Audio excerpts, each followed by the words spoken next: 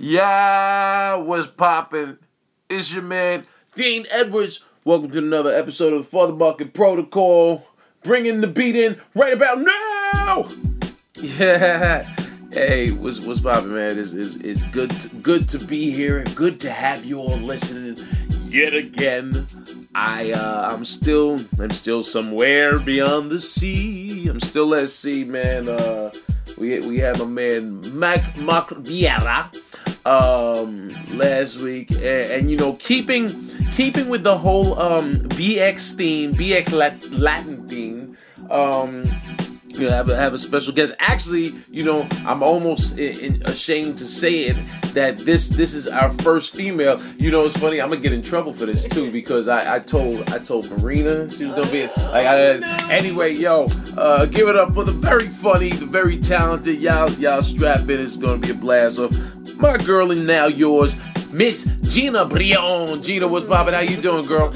I'm good. I'm glad I'm on this ship with you. We're shipwrecked together. Yeah, I know, right? And in Marina's, just to defend Dean, he is stuck with me and has no choice but to make me the first female because I am here and he has nothing but time because we are stuck on this ship with time to work out and eat and do podcast stuff and then work out some more 2 a days, man. I know, 2 a days. You know what, I ain't gonna front. I've been proud of myself because I've been I on my phone I have this step app. Mm-hmm. That tells me how many steps I've taken daily, give or take, because it's not exactly accurate. I'm sure. Like if I bounce on the bed right now, it's like, oh, he's walking again. But look, yesterday I had 18,000 steps, 11.5 miles. I'm telling you, the day before 9 miles, 16,000, 12,000 steps, and 7. You know, so I've been getting it in, and we all have. But the good thing. For y'all that don't know, all the fam listening out there, my people are fam, not fam. Oh, they're not fanatics. They're just fam. And is that I think we all sort of motivate each other. You know, that's and I've mentioned that before to y'all that it just makes it so much easier when you know somebody as you board the ship. You know, if you get on the ship, as I'm sure. Well, you said when you found out you were doing it, you found out that Mark and I were on, and what happened? I felt so much better about it because when I thought I was gonna be, this is my first time doing a cruise ship. I was gonna be by myself. There's a bunch of rules. There's a bunch of stuff I couldn't do. I was like, this is gonna be a miserable experience. Right. And I'm gonna be stuck by myself. And then, bam. I got 2 of my favorite people on this ship with me and showing me the ropes and motivating me to exercise. Mark actually greeted me the day I got in, found me as I was coming in. Oh, yeah. Walked me through security. That's everything. Dope. I was like, thank, because I panic in situations like that. I think we all do. It's it's that old Cheers theme song. Sometimes you want to go where nobody know your name. The second you see a familiar face, you're just like, oh, thank God. Yes. Especially in a space that you're not familiar with, that you're not used to, that is as hectic as this, especially when boarding. Mm-hmm. And I've noticed even with our stops, as crazy as it gets, and so many people getting on and off the ship. Right. So it's and those situations I'm already a paranoid traveler, so those situations already make me extra paranoid. Are you really paranoid? I am so paranoid. Oh, about what? I am first of all, the first time I ever had it was a road gig. I was on vacation, so I was flying from where I was in Texas to Los Angeles. Mm-hmm. Went to the wrong airport, missed my flight, had to get another flight. This was my first. So ever since then, I've been a paranoid traveler. I have to be at the airport an hour to an hour and a half, more like an hour and a half to 2 hours early. I have to be there. I'm fine. Which is what they suggest anyway. Yeah, but I know so many people that don't care, and I'm no. I'm fine getting there 2 to 3 hours earlier than I'm supposed to be there and just hanging out in the airport. Hurry up and wait. Yep. Yeah. I'll just sit there and do that. Any kind of travel, if my flight's delayed, I start to panic. Mm-hmm. Rental car situations, when I go and rent a car and I'm talking to until I'm sitting in the car, I am nervous up until the point where I'm sitting in the car. Now because I've had it happen where going to the rental car space, you're like, all right, is this the day that everything I've ever charged is gonna hit, and now my is that where your paranoia stems it's part of from? that. It's also, because they do charge you any rental car place you go puts $200 to $300 on your card as a security. Right. So it's like knowing, it's like all you have in your head is cha-ching, cha-ching, cha-ching, like going off in your head from the second you buy the flight or whatever to when you get to the rental car. Okay. And so it's like all of that just kind of sets more of the panic in. Plus it's like, just let me get to the car, especially if I'm in Los Angeles. It's like, so let me get to the car, let me get to whatever I have to do so I can stop thinking about this. Yeah. But yeah. I do that a little bit, especially in LA when I go to LA, which is really the only place I've been renting from recently, because the road gigs, if it's not a college, they'll just come. Even the college, they'll scoop a brother. Most of the colleges will come pick you up. But or it'll be a student in a Honda Civic. Hi. All nervous to pick you up. Hi. Have. Are you the comedian? Are you the comedian? No, but with LA, the way I've sort of figured a way around that now is I rent with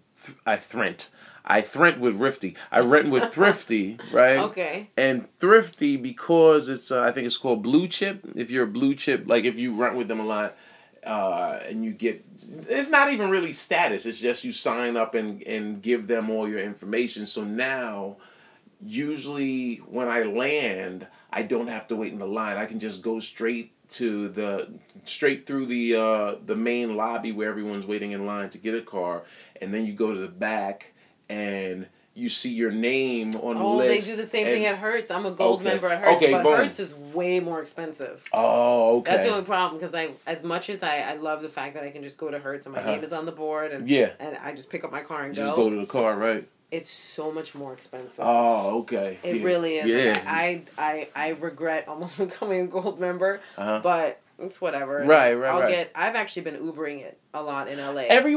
Now here's the thing. Everyone and y'all listeners, y'all tell me if y'all experience this as well.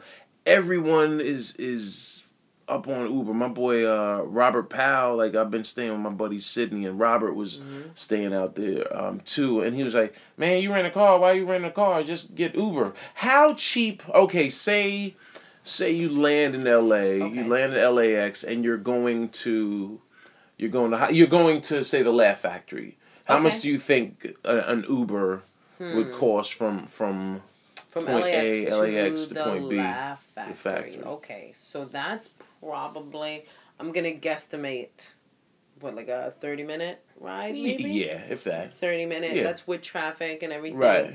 I can tell you from the last time I was there, a 30-minute ride from where I was in the valley to one of my meetings was where was your meeting? $25 to $30.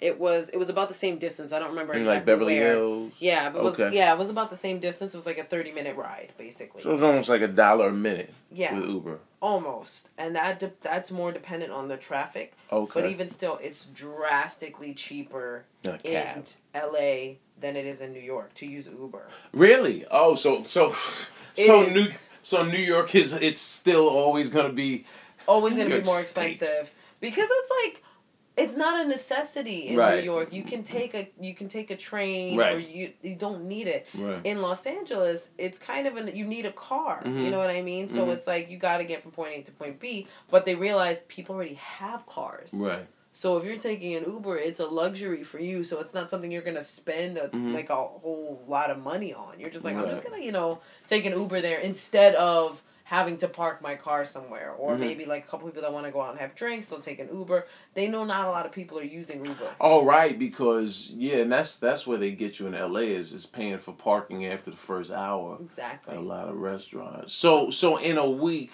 how much we'll get to talking about. Yeah, we'll talk about other stuff. But no, this is interesting. So in a week, if you're out in LA for a week, and you're having meetings, a couple meetings, say 4 meetings throughout the maybe more, maybe less, and then you might have to say run to do a couple of spots. How much do you think you'll spend in a week on your Uber, on your transportation with Uber?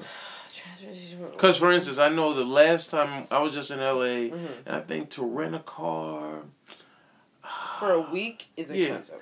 It can be. Yeah. Like what I always do, I go on, I lock in my reservation at whatever the cost is, and then I just check back every couple of days because they peak and valley. Yep. So you'll mess around. You might lock in a reservation for 5 or 6 days for $270, and then next thing you know, you come back a couple of days later, and not a lot of people have rented. So now the prices dropped down to $210. I think when I was just out there, I got out there Sunday and I left.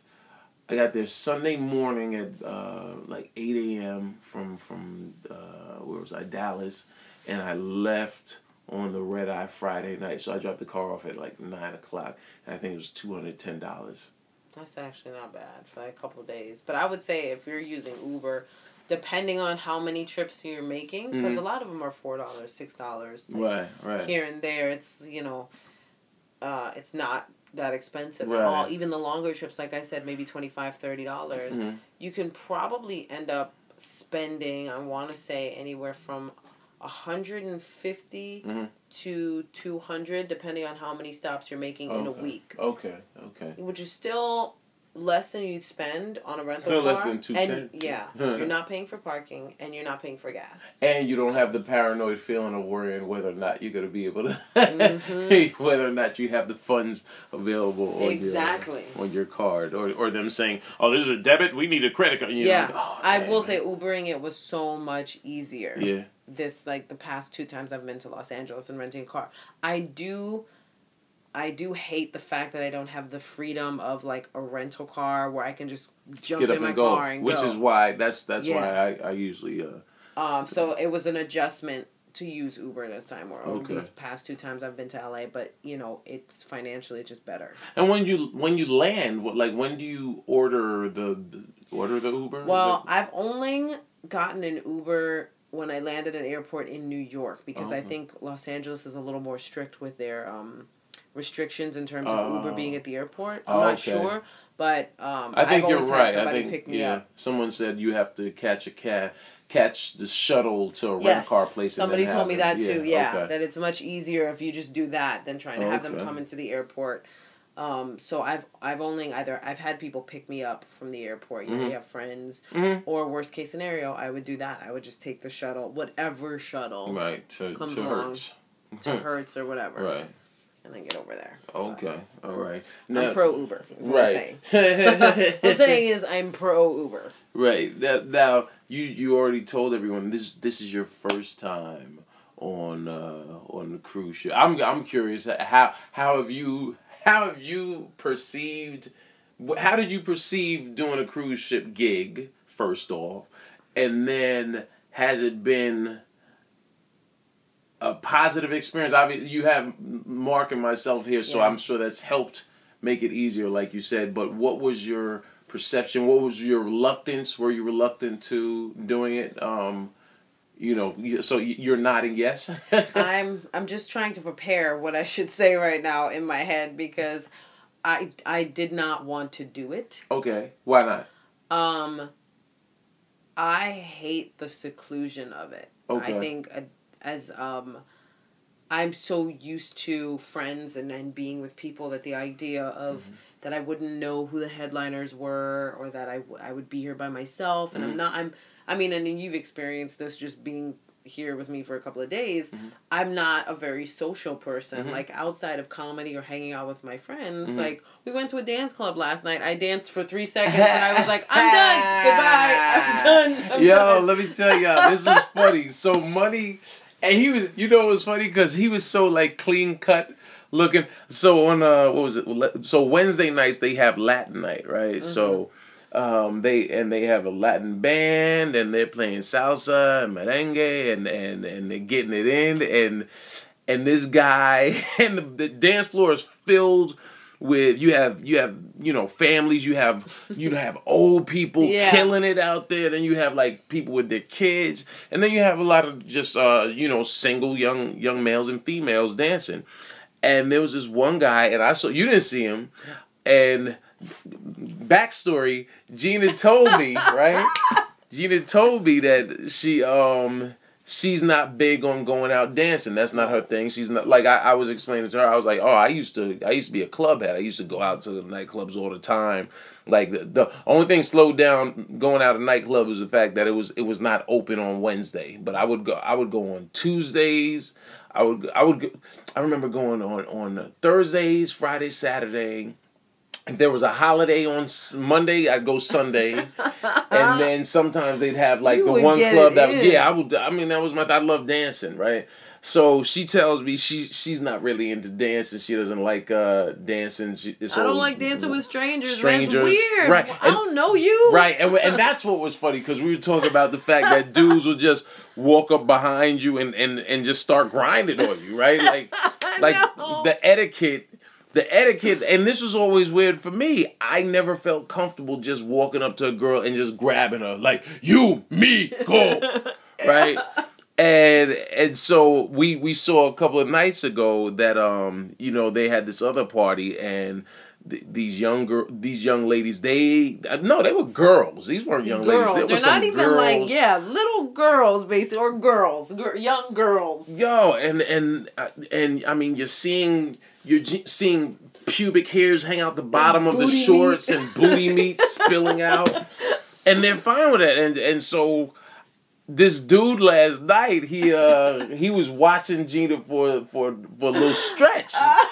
Here's what I didn't know if he was looking at. I saw him just looking in our direction, and he just had a smile on his face, right? Oh God! Not a creepy smile, but honestly, any dude looking in your direction smiling, it's a little creepy. It looks creepy. So he's just smiling, and next thing I know, Money gets up and starts walking towards us. So I'm like, oh, it's kind of early. He's getting up to leave, and then he comes over, and I just see him. He says something to you? He said, do you want to dance? But here's the thing that you didn't see.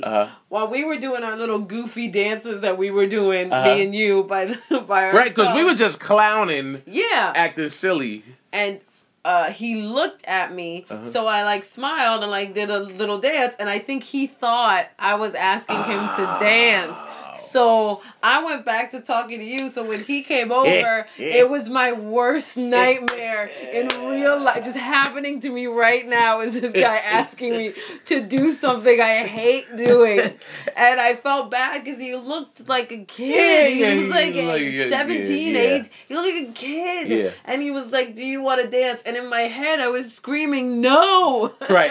And here's where I come in. I put my head on the back of my leg. Go, do it. I feel a push on my back. Go. I was like, because in my mind, I'm like, dang, I know he sat there for a while, and then he had that internal monologue. Yeah, I can go and talk to her. I mean, she looks friendly. Oh, she just smiled at me. Yeah, I mean that she's inviting me over to ask her. She wants me to ask her to dance. So I didn't want to. So it was so awkward. It was and cute. I danced with him a little bit, but I swear to you, I stared at my feet the whole time, and this dude's probably like, yeah, she's looking at my crotch. I'm like, no, I'm staring at my feet. I don't want to. We danced for like an eighth of a salsa song. Yeah, it was one song. I was never more thankful for a song to be over. Oh yeah, than at that point. And then I told Dean, I was like, all right, went past my comfort level. I'm done. But you know what? You have to face your fears. And you did. That was the speech my brother gave me before I came on this thing, because my brother knows that I'm not a very I don't do stuff like this very well. Oh, okay. And being with my brother, he's very independent. He's very. You live with him now. Yeah, I live with my brother now. And New York, LA. New York. New York. Okay. And he's just very. He's very independent and used to doing a lot of things by himself, whereas I'm so used to being around people that the thought of me being on a ship by myself and having to do things and be social kind of scares me. But now, why? I'm just out to get. Have you always been that way? Always. It's so strange. Being on stage, I'm fine with. Getting off stage and greeting the crowd, I'm fine with. Okay. Everything else that requires me to be social, I am It is a nightmare. Do you know where that stems from? Because that's interesting. That's something that I don't hear a lot of comics say, but I'm sure it exists. You know, the same way you used to hear Michael Jackson would say, that when he's on stage, he turns into a different creature. Beyonce, when she's on stage, she turns into Sasha Fierce, but off stage, just very, very docile, very quiet, chilled, very like maybe it's a thing where I'm so center stage in my career and in my, when I'm out there and on stage, there you are, all the attention's on you, and I'm fine with that because I am in control. Okay. But I think being out of the driver's seat and just being amongst people and not being able to control any of the elements that's is very much like I can't control this. Like I told you the other day when we had the what was it, the drill that we had at the boat. I was okay sort of in the drill, but it's literally one of it's one of my worst nightmares. I'm packed in a tiny room with a bunch of people that I don't know. Right. I saw maybe 2 or 3 people that I knew. Right. And flocked towards them. Okay. Because if I'm with somebody I know, I'm fine. But the second we were ushered into the captain's meeting, I knew nobody. Right. And full-scale panic attack. Really? Like, couldn't breathe. Like, oh, wow. And the thing with people don't understand about panic attacks is that you won't know what's happening to somebody. Because the last thing they want you to do is know. Oh, okay. So I will be quiet. So you sort of shut down. I just shut down, and I'm literally frozen in fear. And wow, I'm learning something new, as I'm sure some of the people that are listening are. And I think that, and I've had a lot of experiences with panic attacks, like socially, I used to have them like a lot. And then these past couple of months, just with everything that's going on in my life, there's been a lot of like panic attacks that have occurred, and I've learned to deal with them. But it was like, that day, in the meeting, it was just like, I knew nobody, and then when I tried to leave, they stopped me, which made it worse. Yeah. Because I'm like, I'm trapped. The thing, it goes in your mind, like, I'm trapped. Oh my God, I'm trapped. And you're freaking out in your brain, and your chest gets tight, and you can't breathe, and you're like, I'm dying. I literally feel, I'm like, I'm dying, like, right now. I'm going to die. I'm going to drop dead right now in this spot. And it's not until, and even coming down from that is just really exhausting, which is probably also why I think that was the day, the St. Thomas Day. Yeah, that was Tuesday. Yeah, Tuesday. And I was like freaking out, and then I just had to get off I had to get off. So I was in a rush to just get off the boat. I was like, somebody let me off the boat, and I got off. Then doesn't that invites a whole new set of paranoia, because now you're getting off a ship that at least is home for the week, and now you're going into a totally foreign island that you're not from. You really don't know anybody. So it constantly like it's constant like fear of like, and you have to learn how to cope with it. And I have friends. Immediately I called my best friend, and he was like, "What's going on?" And like I had texted him. I was like, "I'm freaking out. And he's trying to just calm me down. And so he kind of talked me through it and was like, "Look, like just take deep breaths and you're fine. Nothing's happening to you. You're fine. You're safe. Everything's cool." And you kind of need that. If you have any kind of social anxiety, you just need that person that's not going to freak out. Right. Because a lot of people might freak out if they know, like what you're going through. So right. It's like, and it is very strange as a performer to kind of have that. To kind of, because sometimes it can really make it look like you're so antisocial in those moments where it's just like, no, I'm freaking out, and I kind of need to come down from this. When I'm pulling back from certain social situations, I'm sure I look like a terrible human being. I'm sure I look like this person that just doesn't want to talk to anybody. Right. And it's like, no, it's not that at all. It's just I'm not comfortable in this situation, and I need to get to a comfortable place. Right. And in the wow. So I'm sorry, y'all. Wimbledon is on, and there's a lot going on. Yeah, right, Rafa Nadal just lost to a dread who I'm not familiar with, Dustin Brown, but I am now. So wow, and Nadal's one of my favorite male players. So anyway.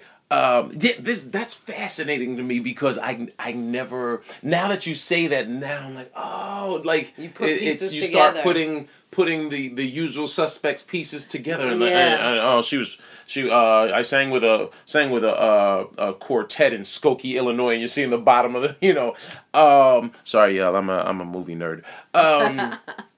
No, so does it ever Does it ever? Because you go now. Do you go to? You don't mind me mentioning that you go to see a therapist? Yeah.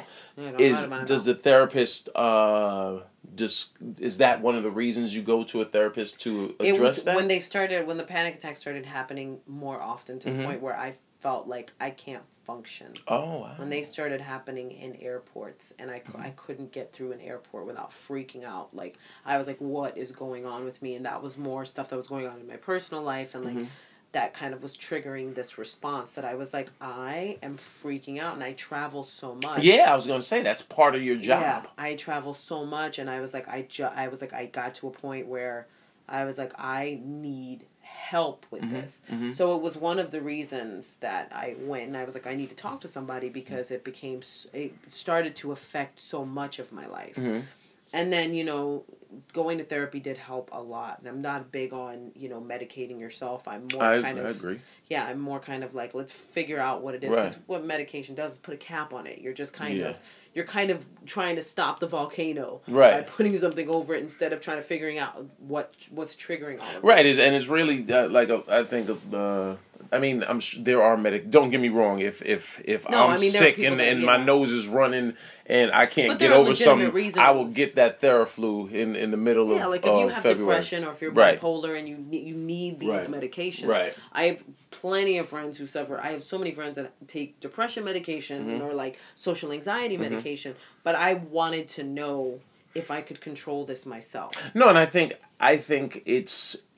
I agree. I think it's better to at least make the attempt to see if you can address whatever situation or illness that you might have. I don't like in the ways. If I can, I will fight a cold just on some here. I'm gonna just drink water and do a lot of garlic. People. Let me tell y'all something. People don't realize how powerful water is and healing it is, and also garlic. Anytime I'm sick, I will take garlic a bunch of cloves of penicillin. Yeah, and I dice it up and I drop it in some soup and I eat it with everything. And people like, yo, what's that smell? I'm like, me getting better, Me getting better. You shouldn't be here because I'm healing. Yeah.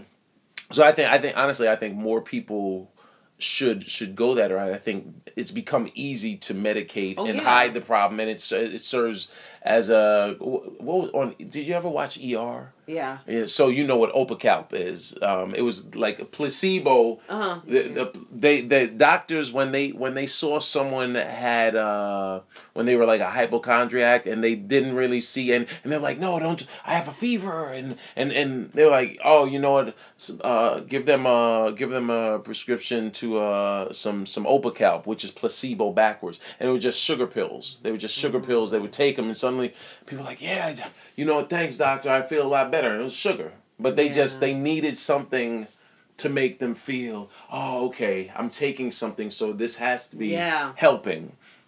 As a Latina, because when you mentioned, and it's interesting, when you mentioned earlier to me this week that and you mentioned it, what I dug was you were just very free. You're like, yeah, I gotta deal with my therapist. You were just like, I have a meeting with my therapist. I got used to it. I got to the point where I had to get used to saying, like, I have a therapist. Did you now? Like I said, because ethnic communities, we don't deal with it. We do not deal. We come up on some. We need to be superhuman. You don't tell a stranger. You don't tell a stranger your problems. You don't talk to nobody about nothing. Right, you figure it out. You figure it out yourself. Suck it up and drive on. Yeah, and that's all fine and dandy until you can't. And I think there's a lot of shame in the ethnic community for admitting you can't deal with something, and there shouldn't be. Right. Because certain situations, and there were certain situations that I was going through that I was like, I can't deal anymore. And so it was friends of mine, and they were all like, well, why don't you talk to somebody? And it took me a while to be like, were these friends white?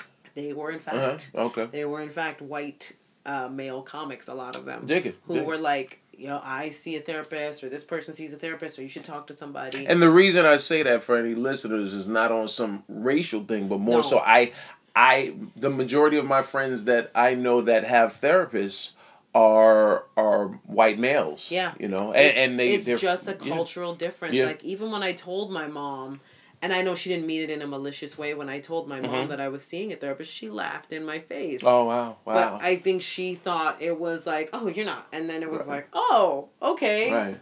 So you're seeing a therapist. Because there's this thing also when you mention seeing a therapist where they're like, oh, are you crazy? Like, when you're talking to parents or relatives, like, right. Like, are you gonna shoot up a post office? Right. Yeah. Right. Are you trying to hurt yourself? Are you like crazy? Right. And it's like, no, I'm going through a hard time, and I needed to talk to somebody who can talk me off this ledge that I'm on, and bring me back into reality and help me just sort things out. And so, I have no problem saying it now, but having been single these past couple of months and dating people, it was something I had to get used to saying, like, oh, by the way, I had to do it right away. Oh, really? So if say the guy you're seeing now, how far into dating or y'all hanging out, kicking it, did you like, or is it something that as soon as you meet you're like, hey, just so you know, I see a therapist? Well, I kind of bring it up.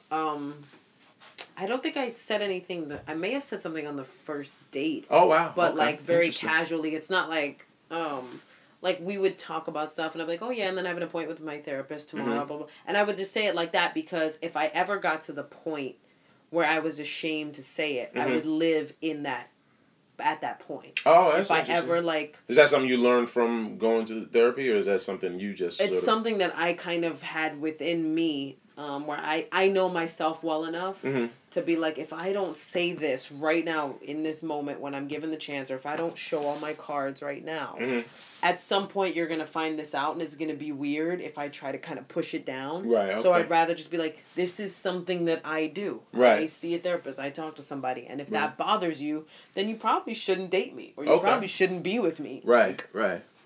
Which is a kind of a valid point. It's like I agree. I had a conversation with the guy that I'm seeing now in terms of like, how much to disclose to the person you're dating. And I said, well, I'm kind of like a full disclosure kind of person. Like, ask me whatever you want because at some point you're going to find this out about me. So you might as well find out now. I'd rather you find out week 1 than month 7. And you're like, wait, what? You never told me. Okay. I'd rather you find that out now. And I had even explained to him, like, even if it was something that I was ashamed of, that, I felt like I needed to tell you because if you like the woman that you see in front of you, that's part of who she is. Okay. You kind of need to know that that's where I came from. Right. And so I think it's important because I think too many people, and I don't understand dating at all, by the way. I'm terrible at it. I don't understand it. I don't get it. I'm not good at it.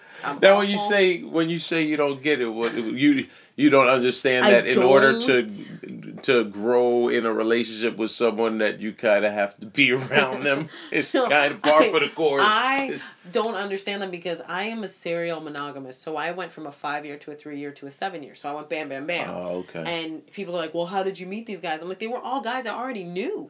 I was friends with them, or I had met, like, they were all people I knew. I never had to date. I'm actually still on, I've never heard her put that. She's a serial monogamist. Yes. Serial monogamous, addicted to being a girlfriend. That's interesting. I am so good at being a girlfriend. Okay. But I am terrible at dating. Like I just don't get it. It's like I don't get casual dating at all because it's like if I meet a guy and I like him, I kind of only want to see him. I don't need to date 4 other guys to be like, oh, I really like this guy. To do a process of elimination. Yeah. Pick a card. Pick a man. Any man. The dating world has changed so drastically too since the last time that I was single. So it's like, oh, because now what's the Tinder? That's how I met the guy that I'm dating now. Right. Look, that shows. Look, if it's changed drastically since you dated, I'm Father Time. It has changed. Last time I was single, I was like 19. I'm 35 now, and I'm like, I don't understand how any of this works because nobody's really honest anymore.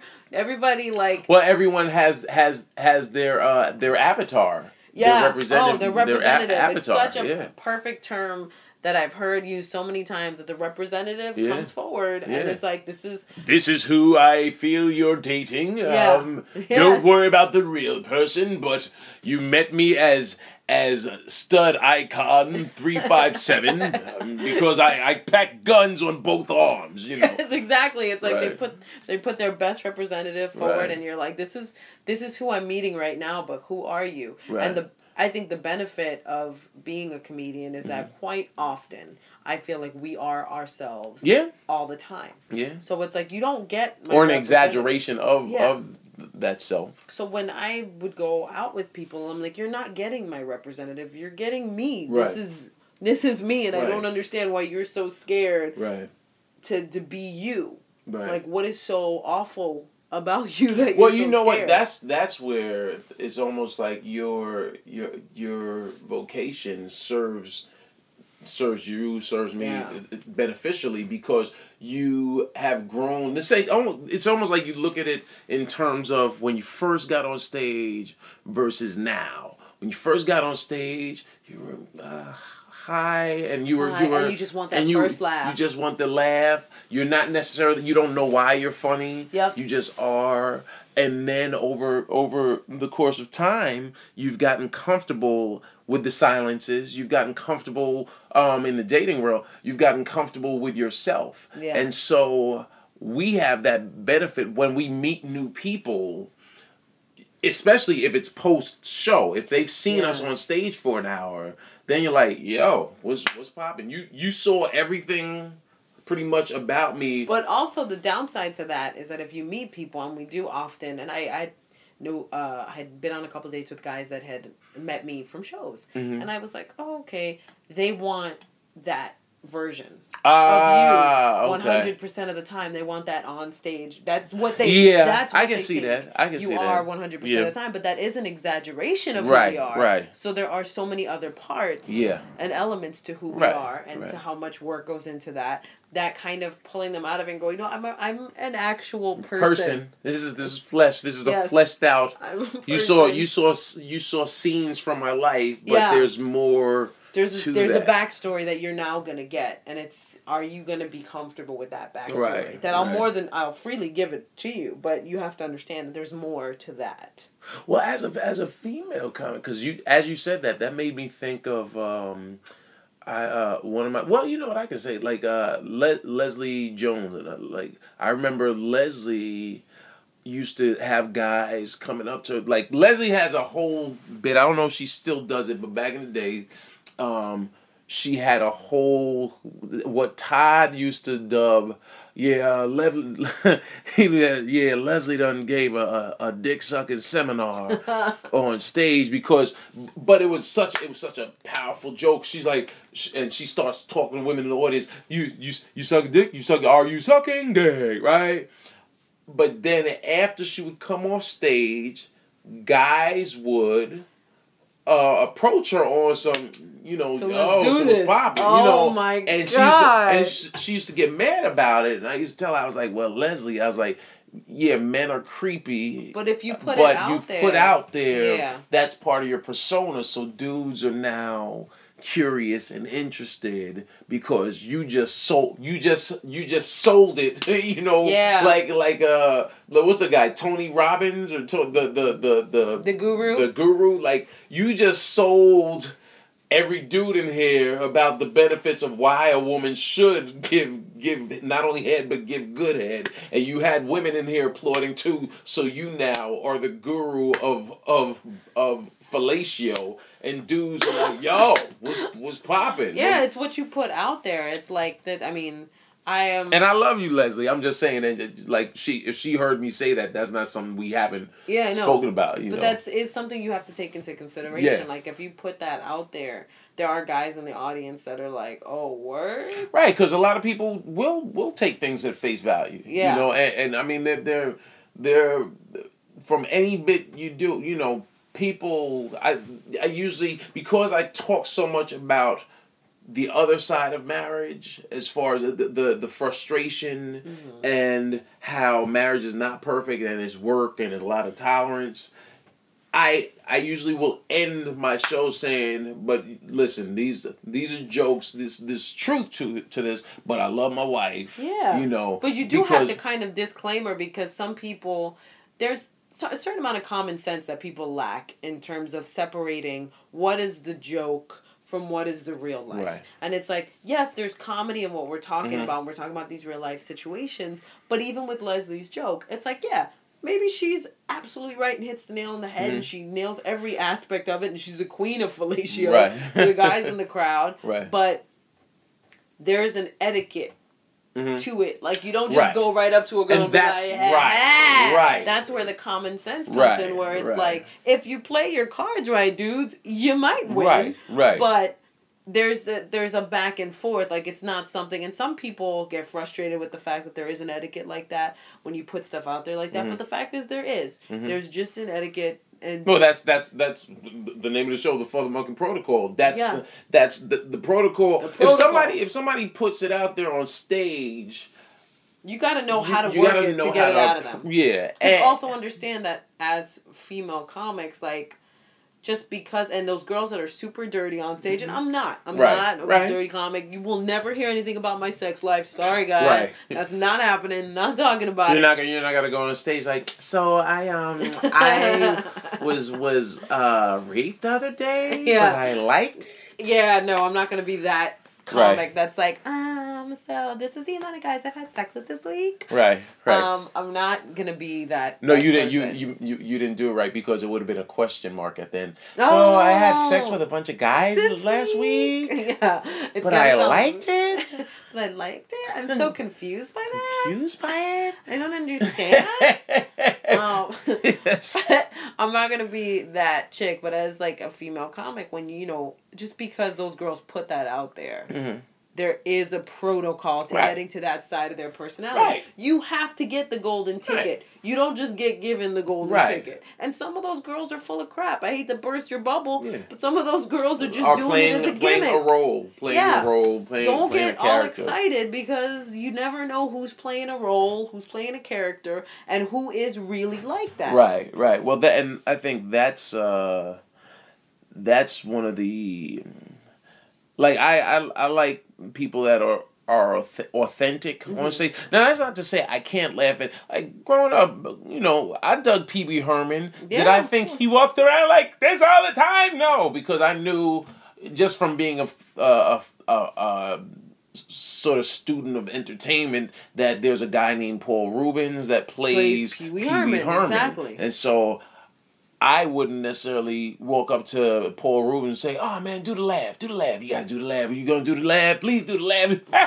Thanks, man. I needed that. He did the laugh. But there are people out there that if Paul Reubens was having lunch, having dinner in a restaurant. I remember seeing him when they were doing the Pee Wee Herman play, and we saw them.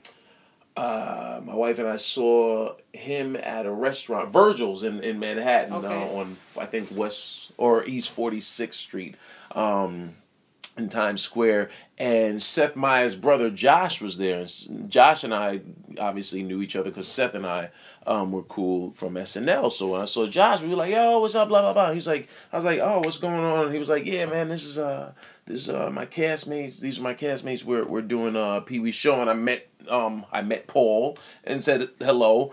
And in my mind, if it crossed my mind, it was more just crossed my mind like, "Oh shoot, that's Pee Wee Herman. He looks so much different just as a regular cat." But nowhere in my head did I think to myself, "Oh, dude, you gotta do the laugh. You gotta do the laugh. You gonna do the laugh." And do you find because I know it does get frustrating when people want you to be what you're on stage, off stage.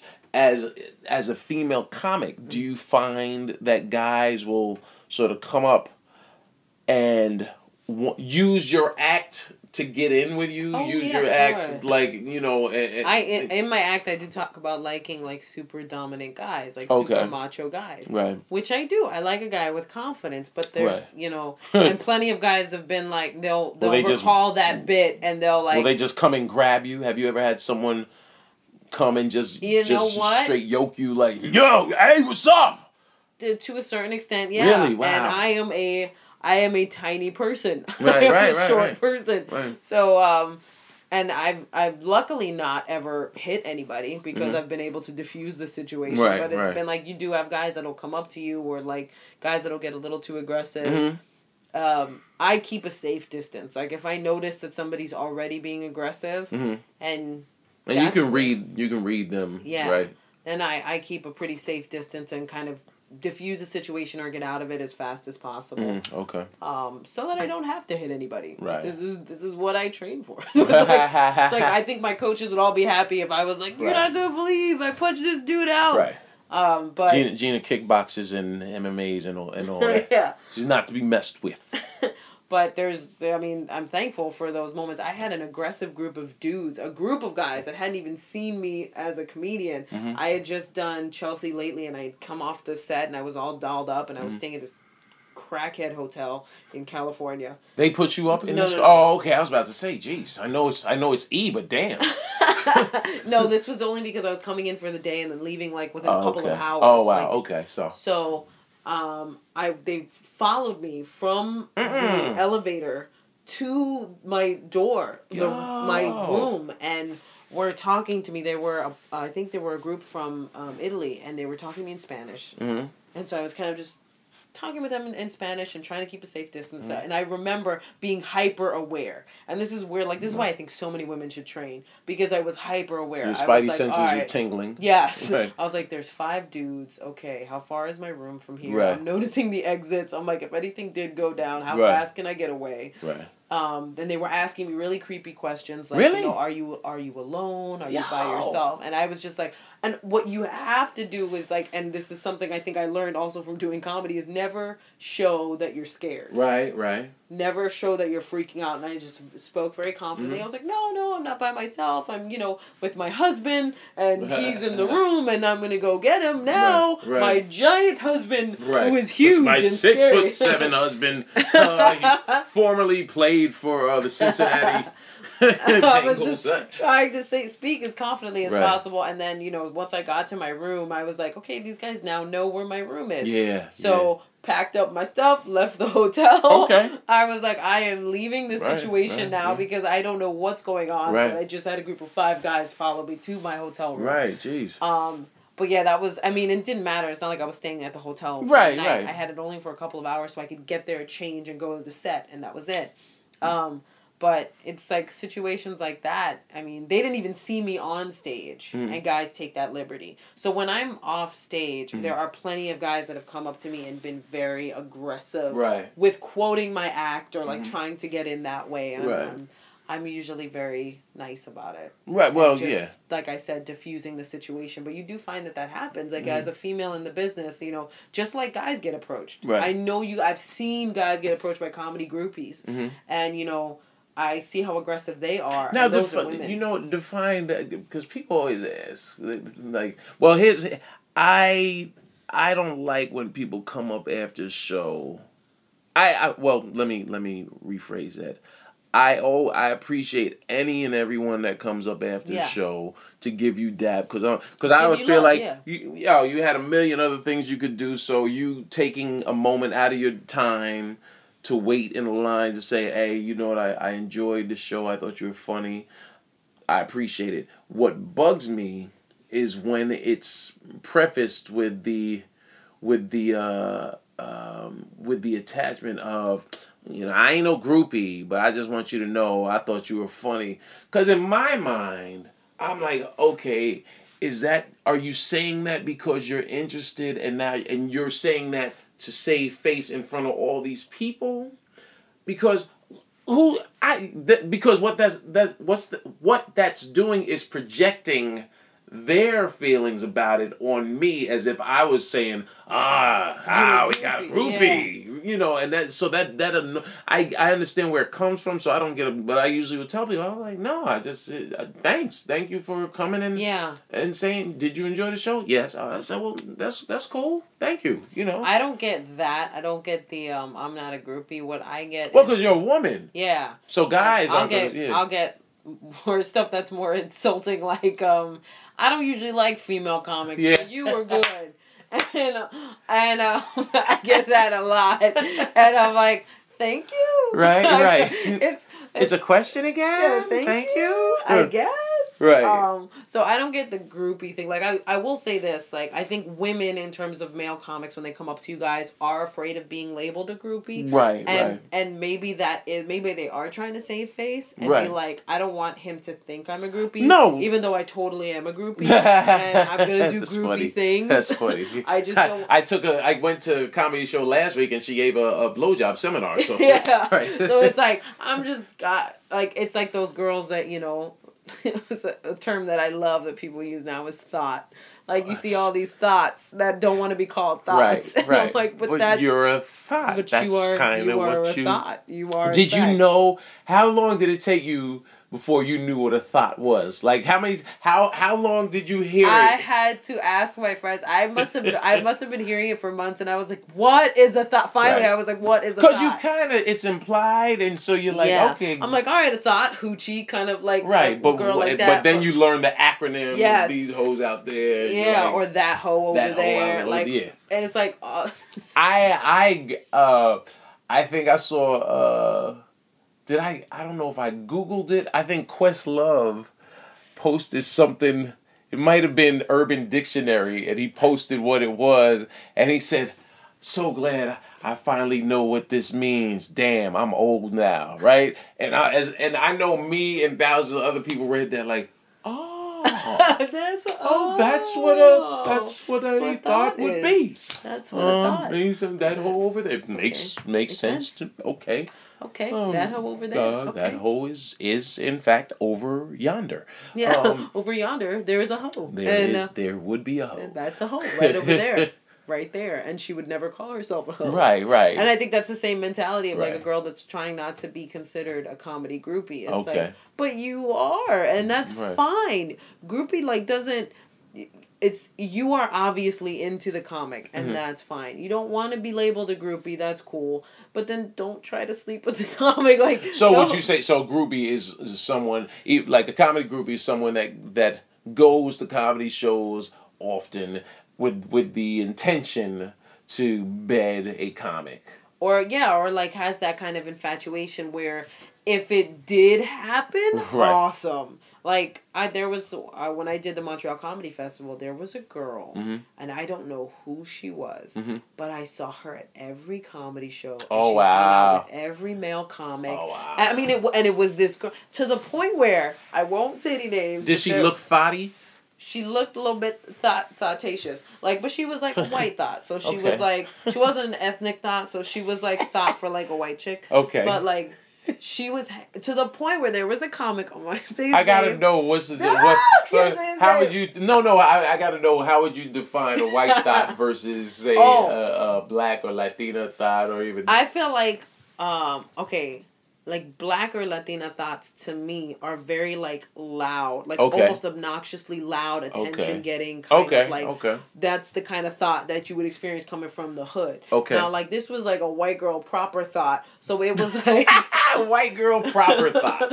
She was not out there and ghetto and trashy, but it was girl, chill. It was you stop sweating all these dudes. She was thirsty. It was this I was she was a thirsty thought. She was a thirsty thought, and I'm just turn the dial down a notch because you dress nice, you look pretty, you look classy. Right, you'll get somebody. It's gonna happen. But it was to the point where there was a comic that whole week that we were in Montreal wanted to hook up with somebody so bad, so I grabbed him and I go, what about that girl, man? She obviously, and he said did you no. Really? He said I would never. That girl has been over everybody, and that's how thirsty this chick was. That the guy that wanted it. That's funny. Said no. That's funny. Wow. So he recognized that he recognized her from the week and was like, you know what? Nope, I'm good. Horny as I am.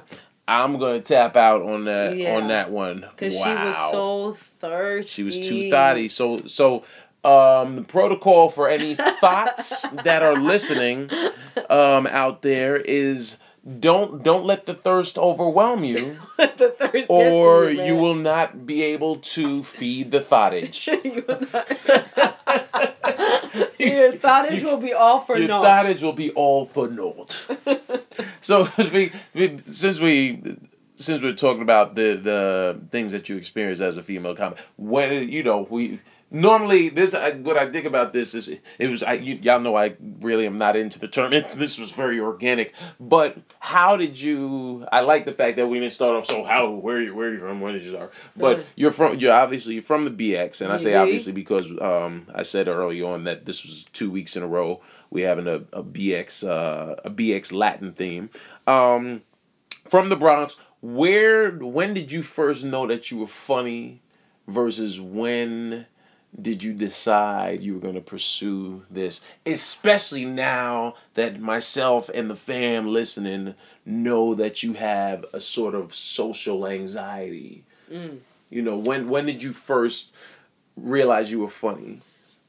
I was in high school. Mm-hmm. And I was in the drama club in high school. Okay. And so we were sitting outside in front of a theater, and we were all bored. And I knew what stand-up comedy was. I had seen Brett Butler at 14 years old, and I fell in love with stand-up comedy. You saw her live, or you saw her on TV? Okay. I saw one of her Showtime specials. Mm-hmm. And I was like, that's it. That's what I want to do. Okay. Don't really know what it is. Don't know how to do it, but I'm going to figure it out. Right. So I became a student of comedy at like 14. Okay. I loved it. And I also always loved making people laugh. Ever since I was a kid, I could never see anybody upset. I always wanted to make them laugh. Okay. So this one day, we're sitting in front of the theater, Lehman High School, where I went, BX.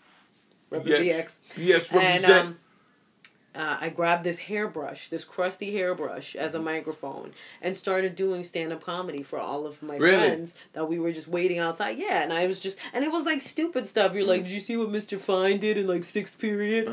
Like it's dumb stuff that they knew about. And so then I was like, I could do this. Like I remember at that moment going like, I could do this. Oh, that's dope. And so after that, I think it was the day of my high school graduation, my mother entered me and my twin sister into a comedy contest at Stand Up New York. Really? Wait, hold up. Whoa. So did your mom know that you at age 14 said, you know what, I want to do that and this is something She knew I was obsessed with being a performer. She knew I was she would always tell me, she was like, you're going to be on TV someday. Okay. Always tell me. And so me and my sister did it. I'm sorry. I apologize for I just pictured. Have you ever seen Theobald? He has this joke about a Latin mother. Someone's kid gets killed in the hood, and she's like, "I just need." So I just pictured your mom with rosary beads. You're going to be. I can see. You're going to be on TV one day. Gina, please. It's going. I'm sorry. It just popped in my head. That's not at all what my mom was saying. I know. I'm sure. That's why I'm laughing. I get why you would see that. And I do remember that bit. Oh, that's funny. Okay, good. I'm sorry. I did the show, and I think the first time I was ever on stage was at Stand Up New York, and Funniest Person from the Bronx was the contest. Are you kidding me? And wow. I did, I think it was like 5 to 7 minutes, and I wasn't nervous. I went up on stage. I did it. Now, I'm sorry. Do you have... When does she tell you she's entered you both into this contest? The day of our graduation. And when is the contest from? That night. Are you kidding me? So hold up. So you had to formulate 5 to 7 minutes. Yeah, like I already had like kind of like a stand-up act-ish type thing. And does she know this? I don't know if my mom knew this at this point, but she was like, "Hey, I just entered you in this contest." And this is what I remember of the story. She may have told us like a day or two before or something like that.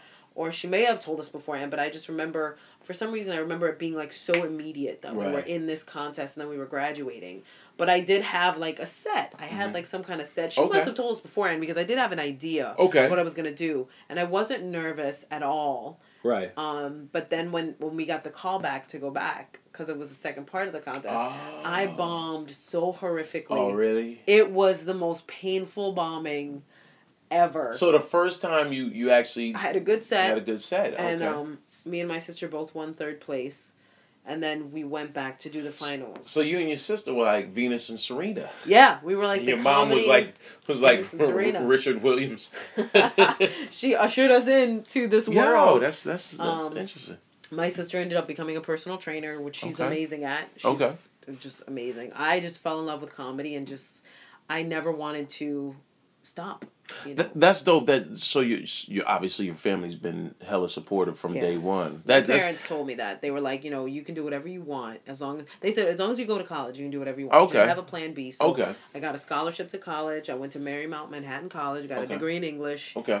That I did nothing with. Right. No one ever does with English. It's a great degree. I speak it. Yes. Worked. Right. Which everybody always, when they find out how horribly dyslexic I am, they were like, well, like, how did you make it through being an English major? And I was like, first of all, thank you, spell check. Second of all, a lot of it was more creative on the creative side. So I had a little more liberty and a little more freedom to get, and you know, anybody who has dyslexia knows this, you compensate. You just like, okay. So you've been clinically diagnosed? Not clinically diagnosed. Okay.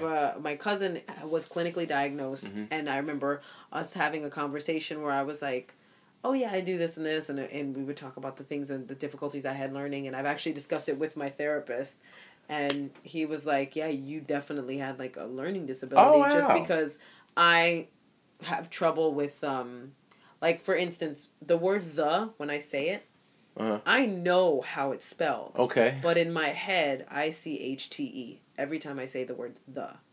Really? Every time I say it. And the only, like, there are other little things, like, the only way I can remember how to write a lowercase d is to think of the word "and" every time.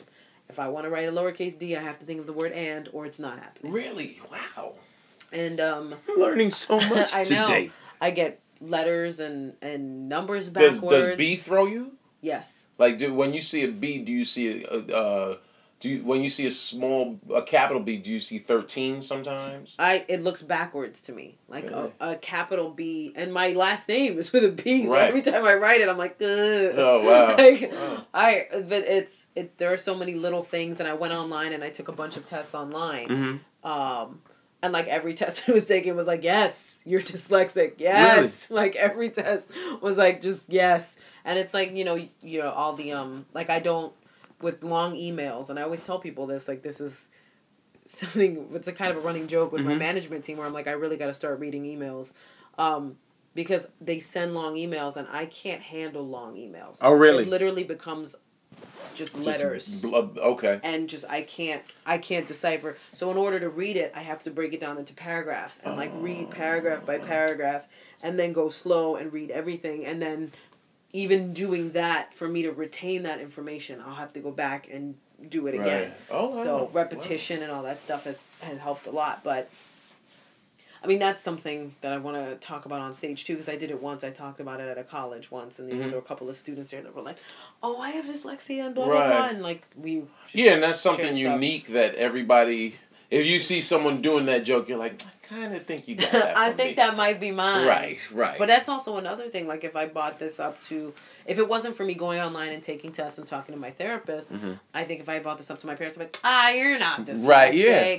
You're not. We came up during an era where you just, going back to the therapy, you dealt with it. And they're like, you know, it's not, you don't have something, you just need to suck it up and figure it out. Yeah, like the whole time I remember being in middle school and being like, why don't I understand any of this? Why am I struggling with this? Right. And it was just, get it together. Like, that idea is just pounded into you. Like, get it together and just learn, pay attention. Right. It was always, did you get this a lot? Gina has the potential to do better, but spends too much time daydreaming. Yeah, or has issues focusing. Like, it's so funny because I have a joke that I'm working on now about, like, you can see when I'm concentrating. Like, you can literally, like, your brow is furrowed. Like, it's like, Gina's really trying to pay attention. Right. Like, it's like, I was always good. I learned early on, and this actually served me as a performer. I learned early on that if you make eye contact, people really think you're paying more attention. Yes. Which is funny because when I have conversations with friends, I remember Marina, for instance, saying, like, years ago when we first got cool, I remember Marina saying, "Look at me. I'm talking to you. Look." And I was like, "No, I'm listening. My mind is always going, so I'm paying attention to who's coming in the door." That's a big problem with me too. Like, people, because when I'm listening to somebody, if I'm really retaining what you're saying, I'm not looking at you. Right. If I'm looking at you, I'm forcing myself to try to concentrate on what you're saying. But if I'm listening, like, I'll be looking away, especially if I'm trying to listen to somebody. Right. I'll be looking away at something else. And I'm like, okay, cool, got it. Right. But people don't think you're listening. It's like, no, I'm listening more now than if I was looking at you. Yeah, because my teachers, I would look them dead in their face. Yeah. I don't know what the hell is that, but I was like, here, at least they'll say I was paying attention. Yeah. And I think that became, that was reactionary to people saying I was daydreaming. So I was like, if I'm looking off, they think I'm not paying attention. So I was like, here, I'm gonna follow the teacher everywhere they go to class. But that makes it so worse, because then I feel like what your brain is doing is it's going, I'm concentrating, right. I'm concentrating, but you're not, because it's constantly repeating, I'm concentrating. Yeah, it's like, no, I'm not concentrating at all. Right. I retained nothing that you said. Nathan that was said stuck with me. Yeah, and that's it's interesting to find out and to go back and look at all the things I did to compensate, and so I could get through college, and so I could get through a lot of other things. Right.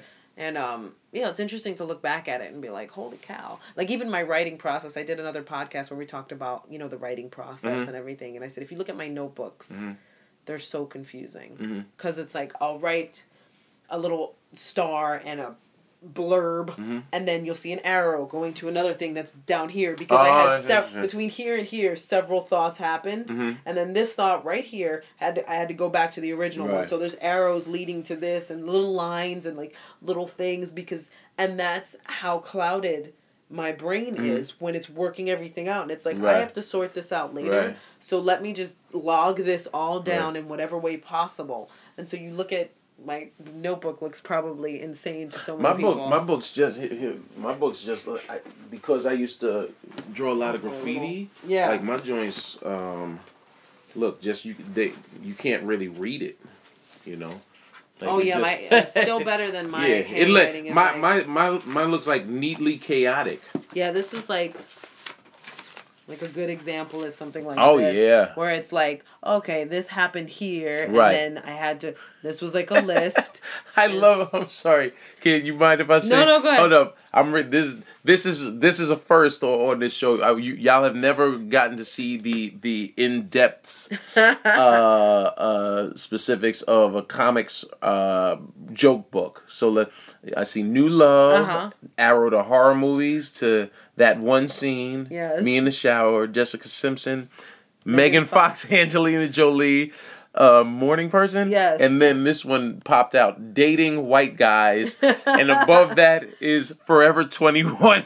Like all this stuff. This is how jumbled, and this is how my writing just looks. And it's like, people see this, like there's another arrow, and like it's all weird. It's funny. It's scribble in circles and like. But that, it's funny. That's how anytime you see someone's comedy special and they show their notes, I've always felt like if I do that, people are gonna say, "Well, that just looks too neat," because you usually see cross outs, and I've just always been very anal where I'm like, even when I cross things out, that's the paranoia. I don't know why, but when I cross things out, I cross them so there's no way you can ever read. So I go horizontally left to right, then I go right to left, then I go vertical, then I go diagonal from the upper right, then diagonal to upper left, just because I'm like, I don't want anybody, because these are my logs. These are my babies, and so I don't want you to know what my errors were. Great, I think that you also still write in a notebook.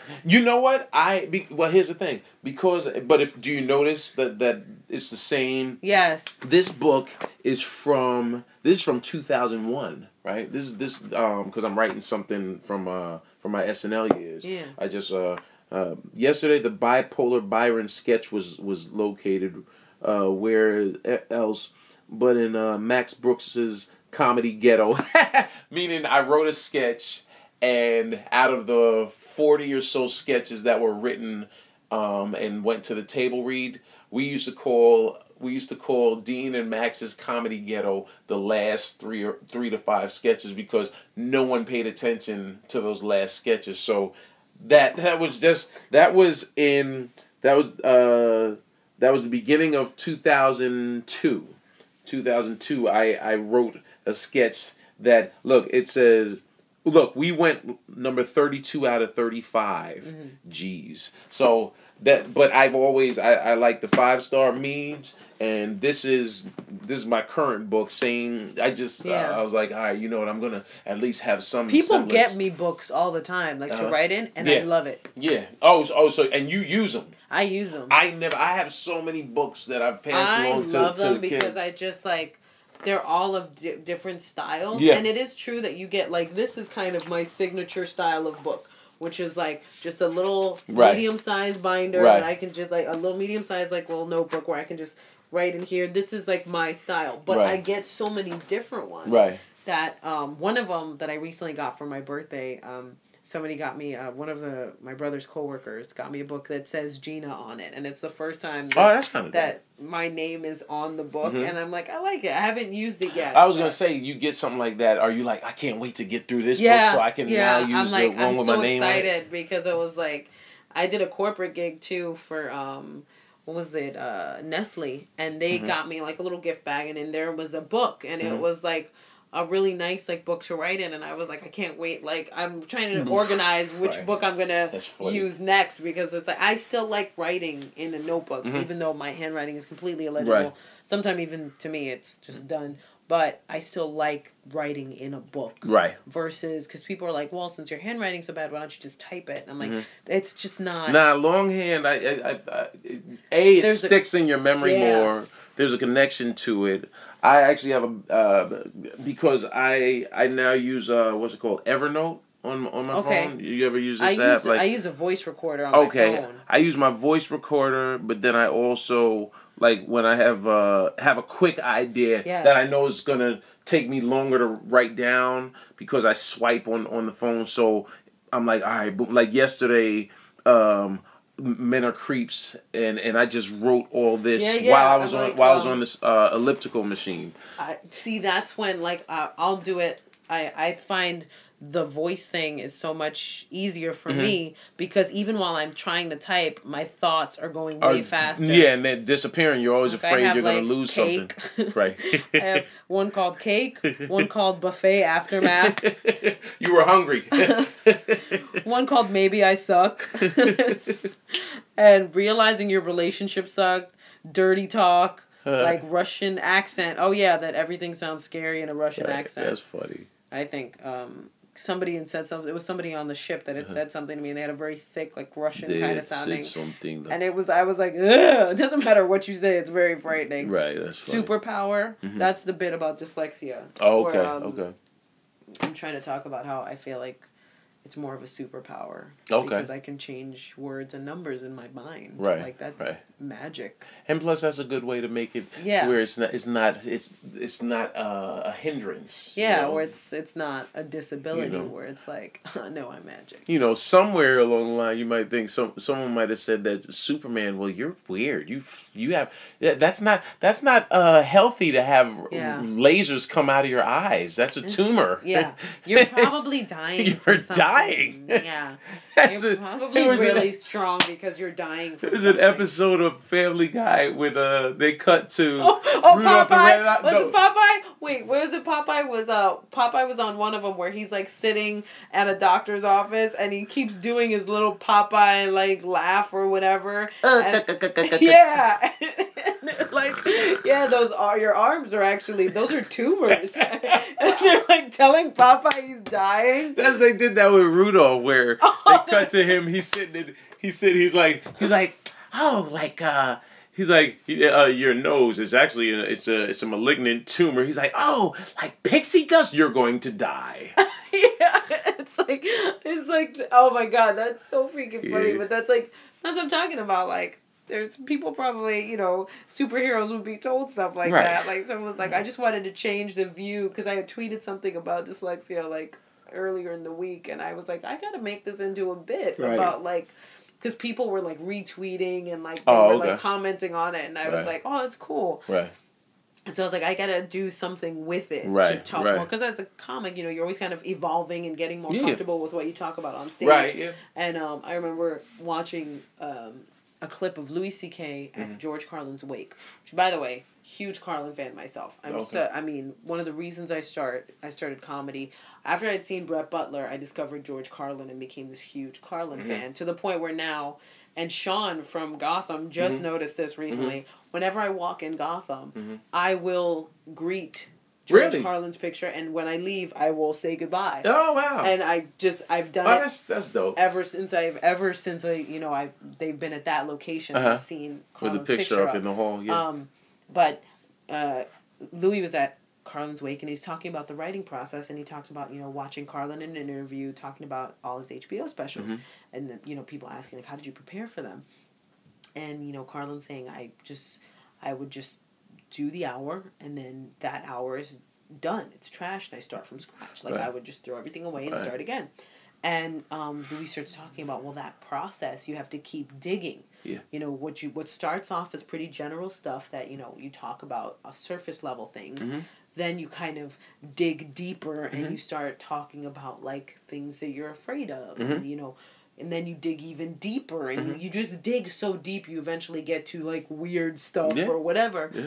And, if you've seen Louis' last special, which was at the Comedy Store, you can, like, tell that there's I didn't see that one. Okay. Yeah, there's, like, a digging process, and you're going, oh my God, like, he's really, like, if you've seen that description and then you watch his specials, like, I still love comedy, and I can do back-to-back comedy marathons of different people. Oh, yeah. That to me, that's important in anything you choose to do. You started as a fan. Yeah. You started as a fan. I never understand when comics sort of stop. They'll watch the popular. They'll watch like a Billy Burr. They'll watch Louis. They'll watch Aziz don't know the and history. Kev, but they won't do the history and go back. Like I will before when I'm on the road, I can just put on. I'll just say, you know what, I miss Patrice. I'll type in Patrice's name. It'll show the last things that I watched or listened to with him, and then it'll just say Opie and Anthony, Patrice, and I'm like, I just want to. Because you got to be a student of comedy. Yeah. Like, I listened to everybody from. I was definitely a Carlin head. Like, loved listening, but I listened to Pryor. I listened to George Burns. Okay. I listened to Lenny Bruce. Listened to Bill Hicks. All of them, because I was obsessed with learning about the world of comedy, and yes, before anybody, but people are always like, "Well, how did you name any female comics?" I was about Lily to ask Tomlin, you. Okay. Brett Butler, Margaret Cho, Roseanne Barr. Watched all of them. Margaret Cho, Wendy Liebman. Wendy was. I remember seeing Wendy Liebman on America's Got Talent, and I was mad because I was like, "Yo, did you ever see her half hour? Yeah, on HBO? It was fire, beast. Yeah, man. Wendy Liebman was dope, and Margaret Cho's first HBO, the half hour where she was wearing the black leather. Okay, so her first. I'll tell you something that was brilliant about Margaret Cho. Her first special, called "I'm the One That I Want," was filmed, I guess, shortly after her show was taken off the air. What was her show? All American Girl. Yeah. I used to watch All American Girl, and I loved that show because I did too. I remember. She was different. Yeah. And I remember thinking this while watching her. I was like, she's different, and she's on TV. Like, I'm different. I could be on TV too then. Right. And it was a thing that I remember having that moment. And I remember my favorite moment from that special is she's talking about being at a press conference for her show All American Girl. I know exactly what you know the bit because it's brilliant. Yeah, it is. Where she's like, this reporter asks her, is it true that you had to lose weight to play yourself on your sitcom? and she says at that moment, she just goes, I was so hungry because she had been starving herself that whole time. Right. And it just hit her how ridiculous the whole thing was. But it was so true. Yeah. And she tells another story about the first time she was seen on camera, how her agent called her and was like, don't ever wear a miniskirt on camera again. Right. And it was like, Lord. Body blow. Right. But, just talking about Margaret Cho's specials, like I've seen that one. I've seen the one where she's leather clad and talks about I think I don't remember if it was in that special or she talks about I remember shaving her legs and realizing her thighs were getting smaller and what a victory that was for her. I just. But, I remember Moran. Oh yes. Moran! Talking about her mom yelling. I think the special that you're talking about was the first one where she talked about being into women. And being bisexual. No. This one, This one was. The reason I remember it was because they shot. Who else did they shot? Somebody else around the same time because they were all. There was another woman, I think, Simply Marvelous. This had to be early '90s, and there was. I want to say it was I'll never forget. It was a black leather outfit because I was like, I remember saying, you don't have the booty to fill that in properly, and so it kind of deflated in the back. It was, no, I know exactly the outfit. And the director was not kind because I was like, why are you shooting her from that angle? Yeah, that's not nice. That's not nice. Don't do that. Yeah. But I always dug the Notorious CHO. She actually. I think I have the picture in my phone. She started following me on Twitter. Within the last couple of months, and for me, I was like, "Yo, that's dope." Because I remember I had been maybe 2 years in. It was like 93, 94. And I remember saying, "Yo, she's funny." And I've never been the type that gets caught up in gender. Yeah, no. Funny is funny. Funny is funny. It's like funny. I saw Whitney Cummings for the first time recently, and I had never really watched her stuff. I had seen her comedy special on Netflix, and I was like, "Oh, she's solid." Right. But then I saw Money her. Shot. Yeah. But then I saw her just working stuff out, and I was like, "She's a beast." And you know why I dig Whitney? Because we were just clowning. We spoke about this earlier this week. Whitney, it's unapologetic, but from day one, we met doing.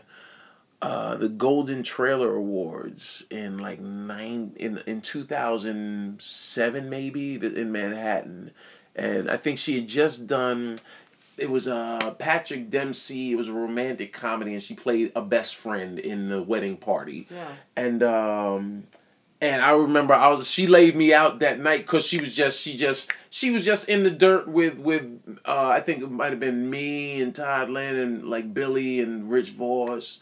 And she was giving it as well as taking it from us, and ever since then I always said, you know what, I just like, she doesn't go on and rely on, I'm a woman, but I'm cute, but I'm gonna be dirty. Yeah. She's just funny. That style that we were talking about. Yeah, she's just funny. She's damn funny and working stuff out. And I also recently, a couple of months ago, bumped into Janine Garofalo at Eastville? I know she was at Gotham, which is weird because a lot of times she's at more of the like alti type rooms, and her comedy has changed some, and and it's very different from what initially made me a fan. Okay. She's more political now. Yeah. Which that's a comic's choice. You make your choices in material, but I mean, there's still a level of that comic that I fell in love with when I watched Janine Garofalo for the first time. It was her HBO special where she had a pad. The pad, yeah. And I said, who was this girl doing her special with a pad and paper right there? And I remember the bit about the Stairmaster where she said Stairmaster time is the longest time ever. Like, it's not a realistic... Like, it is like if you were in hell is being on a Stairmaster. Right. Because the time is the slowest time in the world. Right. And I remember that bit. And there's always, like, a standout bit from many comics that I remember. There's that Margaret Cho bit. There's that bit from... Janine Garofalo. There's Kathleen Madigan's Evolution bit that she doesn't do anymore because so many people tried to steal it from her. But she had a brilliant bit on evolution and how, like, if you believe in evolution, there's got to be one guy that hasn't evolved yet. Mm-hmm. Like, there's one dude that's just almost evolved right at the cusp. Right, yeah. And, some girl has to bring that person home to her family and has to do the speech of like he might throw poop at you, like he might. It's not. And she has, and her voice is funny. Her delivery is on point. Madigan is on. She doesn't get her in my opinion. And there's certain comics, but specifically in this case, female comics that don't get their just due. I don't think people remember people will not go when they do their lists of the Comedy Central, whomever presents the greatest stand-up. They're going to present whoever the hot comics are, who the hot meaning not looks, but just who's got heat right now. It's gonna be the Bo Burnhams, and the and this is not to knock anybody, but it's the people who are hot now. It's not gonna be the pillars that have been, like, to this day, Kathleen Madigan get on stage and blow so many people out of the water. Man. She's on I just saw her Comedy Central Presents, which had to be from the late 90s. And you're still laughing. My DVR is set to record just all of them, but I erased most of them. I don't watch most of them, but hers, I was like, oh, I caught a gem in there, and I remember I was supposed to take a shower and get dressed, and I just sat down on the edge of my bed. I was watching her last one last night, the last one that's on. She had out Kathleen Madigan again. Right. And it's just funny stuff, man. Her style, and the thing is, like, she stayed the same stylistically, and just as strong with, just her material has obviously changed with the times, but that approach she's always had, just spot on for so many things. Right. And likable, and she's funny, and she's goofy, but she's smart. Yeah. So many great elements to that. And I feel like I meet too many comedians who aren't students of comedy that couldn't look and break stuff down like that. Like, when I see guys that are coming, like, when you look at what's hot. Yeah, they'll say, oh, okay, well, here, like a couple of years ago, everyone was doing Attell. Yeah. Everyone was on the Attell train. And you look at people like, okay, and again, not to knock anybody, but the first time I saw Bo Burnham, I was like, I like it, I get it, he's smart, but I liked it better when Stephen Lynch did it with the guitar. I liked it better. Like, at least there was a sincerity. I feel like with and I could be totally wrong, and I've watched again. I'm not saying he's not funny. He's a funny dude, but when I watched that first special, it just seemed laced with so much arrogance, and I guess that's a thing now. Yeah, you know what? Because I did. Bo was actually a really nice dude. I did a couple of shows with him. I've heard the same thing from so many people. Real nice, real giving, generous. But that dude. First special that I watched, it was like, you're really, really brilliant. Yes, but it came off smarmy. Yeah, it didn't come off like when you watch guys like Stephen Lynch who used to do it. There was this jokey, almost like why am I blanking on his name? The guy, it's very like kind of frat boyish, kind of like jokey, and you're kind of like, all right, cool. Like, I would laugh at it because it was silly and goofy and smart. Right. But when I was watching Bo Burnham, and I had to watch him because everybody was talking about it, so I watched him, and I was like, okay, I get it, but I'm bothered by how arrogant you're coming across. That's how a lot of people felt with and it's funny because Tosh, even though Tosh... That's who I was thinking of. Okay. Thank you, Tosh. Tosh, well, here's what's funny. Tosh, it can't... There's an arrogance to it, but it still is tongue-in-cheek. Yes. Right? Versus, say, an Anthony Jeselnik. Yeah. That when I watched Jeselnik, and I remember watching him on a couple of roasts, when Patrice laid into Jeselnik at the roast of Charlie Sheen... I was so happy. I was proud because that's my man. Yeah. Because he was speaking what a lot of cats that have been out there like, who are you? You're a feature. Who are you, right? But then on the flip side, you were more you were cheering more because it was like leg swooping that whole I'm smarmy, and if you don't get it, it's your fault. It's not me. Yeah. That's what the arrogance of I'm so much smarter than the audience. Yeah. I've it's not hard been a fan for me to get to now. But I will say this: I can appreciate good comedy even if it's not my taste. Yeah, I can look at a lot of what Bo Burnham does and be like, that is really brilliant stuff. Right. That is really funny. That's really brilliant. Right. And even though it's not, like, I was never a huge Sam Kinison fan. but I can watch his stuff and understand why it's funny, why it works, and why his fans are so connected to who he is as a person, or who he was as a person. But and the same thing with any comic I watch now. Like, I might not... There was literally one comic, I remember having this conversation. Sometimes with alternative-y guys, it's, like, so hard because I'm so into the mainstream comedy and comedy that makes sense to me. You like people that hit... Number one, I stand by this. To me, the alternative to comedy is drama. Yes, yes. So, but that's exactly why just the idea of alternative comedy is someone like Janine Garofalo, if you had to use the term alternative, Janine Garofalo, Patton Oswalt, Brian Posehn. Brian Posehn, probably one of the strongest examples, or Zach Galifianakis. But they're still funny, and there are jokes in there, and you can understand why it's funny. Like, I can even watch, guys like Zach Galifianakis and get why it's funny. But there was literally, I was at a show and there was a guy on stage and he was like this alty type comic. And I was getting frustrated, not only with what was going on, but with myself, because I was like, why don't I understand this? Now, were people responding to it? Okay. And I'm like, I don't understand why they're laughing. Mm-hmm. Like, I'm looking at it going, is there something, how come I'm not getting it? Was it a hipster crowd? Because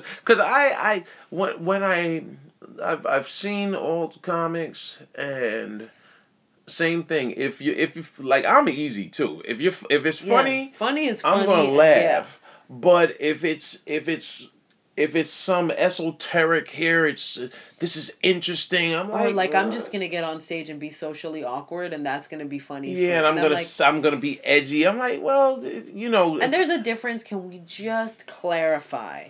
For all the comics that may be listening, there is a difference between being an edgy comic and writing to sound edgy. Right. And it's so evident. Right. When you are writing to sound edgy. Mm-hmm. So please, as a PSA, stop. Well, give an example or specify what's the difference, would you say, between writing edgy versus writing something that's funny that happens to be edgy? Okay. Or attempting to write edgy versus just... God, I mean, there's so many actual examples that I could give of people, but I don't want to. Right, you don't have to blast someone, but I guess the best example that I could probably give is Dave Attell has the style that he has because that's who he is as a person. Right. He thinks that way. He acts that way. His life is that way. Right. Now, if you took Dave Attell's act and put it in Brian Regan's face...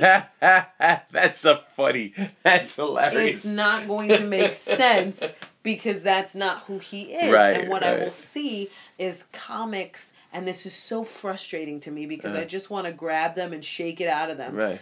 And they'll be doing the Brian Regan type of comedy. And then suddenly they get dark. And suddenly they get really dark and do something that's edgy. And they push that edgy stuff because they think that their peers will respect it more. They have this manufactured angst. Yes. Yeah. And it's like, nobody believes it because a second ago you were smiling. You were hopping around and goofy. Yeah. Like Joe DeRosa is really angry. Hold up. You know what's funny though? Here's what's funny.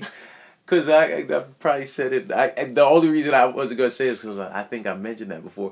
I remember Joe doing... While you were saying that, Joe's the one that popped into mind. And he is. But years ago, this had to be a decade ago, we were at Caroline's. It was like I feel like I know this story. Norton, Patrice, Todd Lynn, and maybe even Billy was there. And Joe goes on and he does that, and then he ends with this joke about chicken McNuggets. Give me my fucking McNuggets. And when he got on stage, we all were like, Joe, what? Why are you so mad at meat byproducts? Why are you angry? Like what? And I remember I think someone said it that night, like, stop with this manufactured angst. Yeah. If you're angry about something, be angry, but don't be... Don't be rooftop rifle angry at stuff that doesn't require. Or like you'll find these people. I had a friend years ago who did comedy, and he would write.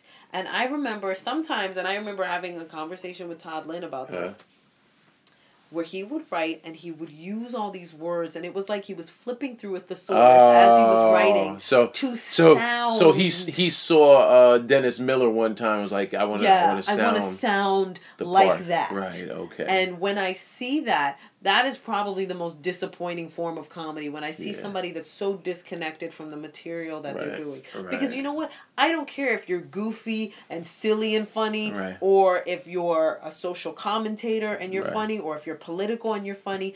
Funny is funny. Just let it be real. Right. Don't try to make it sound like, no, I'm this really edgy comic. When what you really do is write really good cupcake jokes. Right. And you write really great cupcake jokes. And that's fine. Right. Write your cupcake jokes and stop trying to write about, current events and sound like so edgy and this is what I need.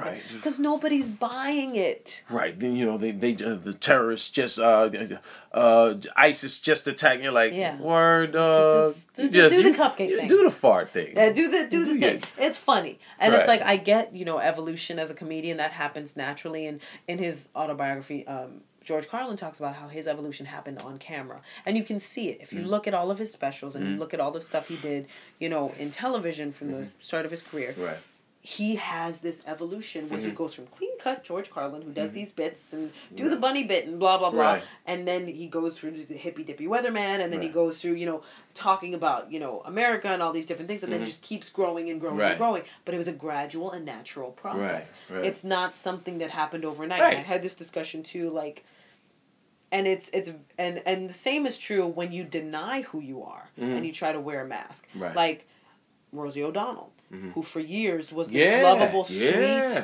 happy-go-lucky comic, and then the second she came out, when she came out of the closet, it was like, oh, now you're angry flock of seagulls haircut, and now you're just angry argumentative on The View. Yeah. But, if you go back, it's like watching two completely different people. I ain't gonna front. I used to love, and not that I don't still have love for her, but I remember Rosie on Star Search doing the Brady Bunch. Here is a story of a lovely lady. Yes, And so when she had her daytime talk show, I used to record it. I watched that join John McDee and the DLTs. And she would talk about how much she loved Tom Cruise. Everybody knew about it.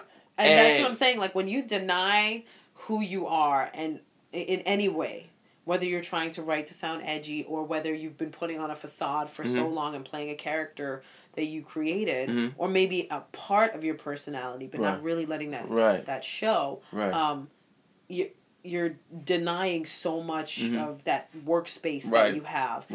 And you're really kind of closing yourself off. And I see this with some of the people that, and sometimes I struggle with telling people this when I see it, because people have to want that information. Like friends of yours. Yeah. Or companions. Or you'll watch people and you'll see their process, and as they're growing, you're just kind of like, but you're not really getting it. And you're still forcing so much. Or people that lie to themselves, which is just, you ever have somebody just walk off stage? We all have had that comic that walks off stage like, I killed. And it's like, no, you didn't. No, you painfully didn't. That was, you killed them. They were murdered by your bad comedy. I'm always amazed when people do that, because I'm like, what audience did you see? Yeah, were we watching the same set? Because I'm like, what kind of level, with the depth of lying to yourself that you have to go to be like, I just destroyed. Did you see that standing? No, they were leaving. They wasn't standing ovation. To leave. They were escaping. It's like that scene with Aziz in Funny People where he gets off stage, he's like, I raped that audience. And it's like that they really wasn't, the reaction wasn't like at all. Yeah. Right. Or I think that scene was more played to the fact that he was this comic that was doing these easy jokes. But it's like, comics will walk off stage like that after having a mediocre to even bad set. And just like the story we were talking about last night, where it's like, I'll fix it in post. Oh yeah.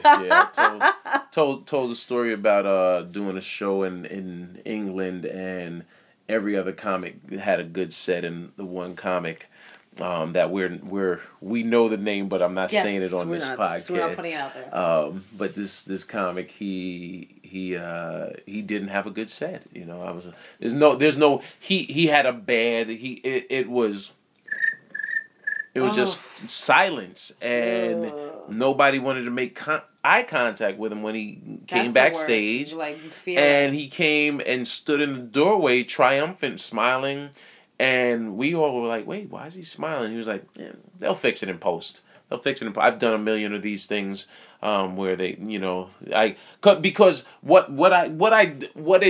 there's always a lesson you can learn, and what it did reinforce to me was when you're taping. Freddie Ricks said this to me years ago. Man, anytime you do TV, keep in mind this is recorded history.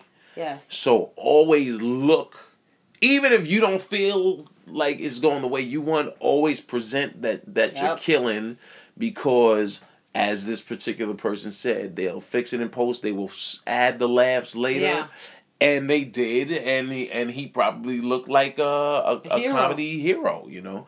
Isn't that funny? But that's when you work in the land of make believe. Yep, that's you work part in of it. the land of Oz. Moral of the story: not all the comics you've seen kill on TV have actually killed on TV. Yeah, they're just trying to convince you they're funny. Right? Yeah, They're acting like brilliant comics. You know, this has been a great episode. So you get on stage that first time. Uh-huh. When, do you immediately, after you do the contest, you said you bombed the second time, so neither you or your sister won the funniest person in the Bronx contest. At what point, now, does she continue with it along with you, or does she say, she did a few stand-up shows with me, but I couldn't stop. Okay. Like, it was literally like, no, I need this. I was like, I am officially a stand-up comedian now. Okay. I was like, this is... even after I bombed that second time, and I used to cry after every bad set. I'm such a wuss. I used to cry. Like, I used to walk... I was 17, though. Yeah, so, I was going to say, you weren't a wuss because you actually were conquering a part of your social anxiety. And B, you were getting on stage, and that goes. What you just said is very important. Because I always tell people when people ask me, people come up and like, yeah, I want to get on stage. I always tell people, man, just get on stage. Yeah. How should I just get on stage? Well, I was thinking, just get on stage, because even if fortunately my first bunch of times on stage, I was killing, right?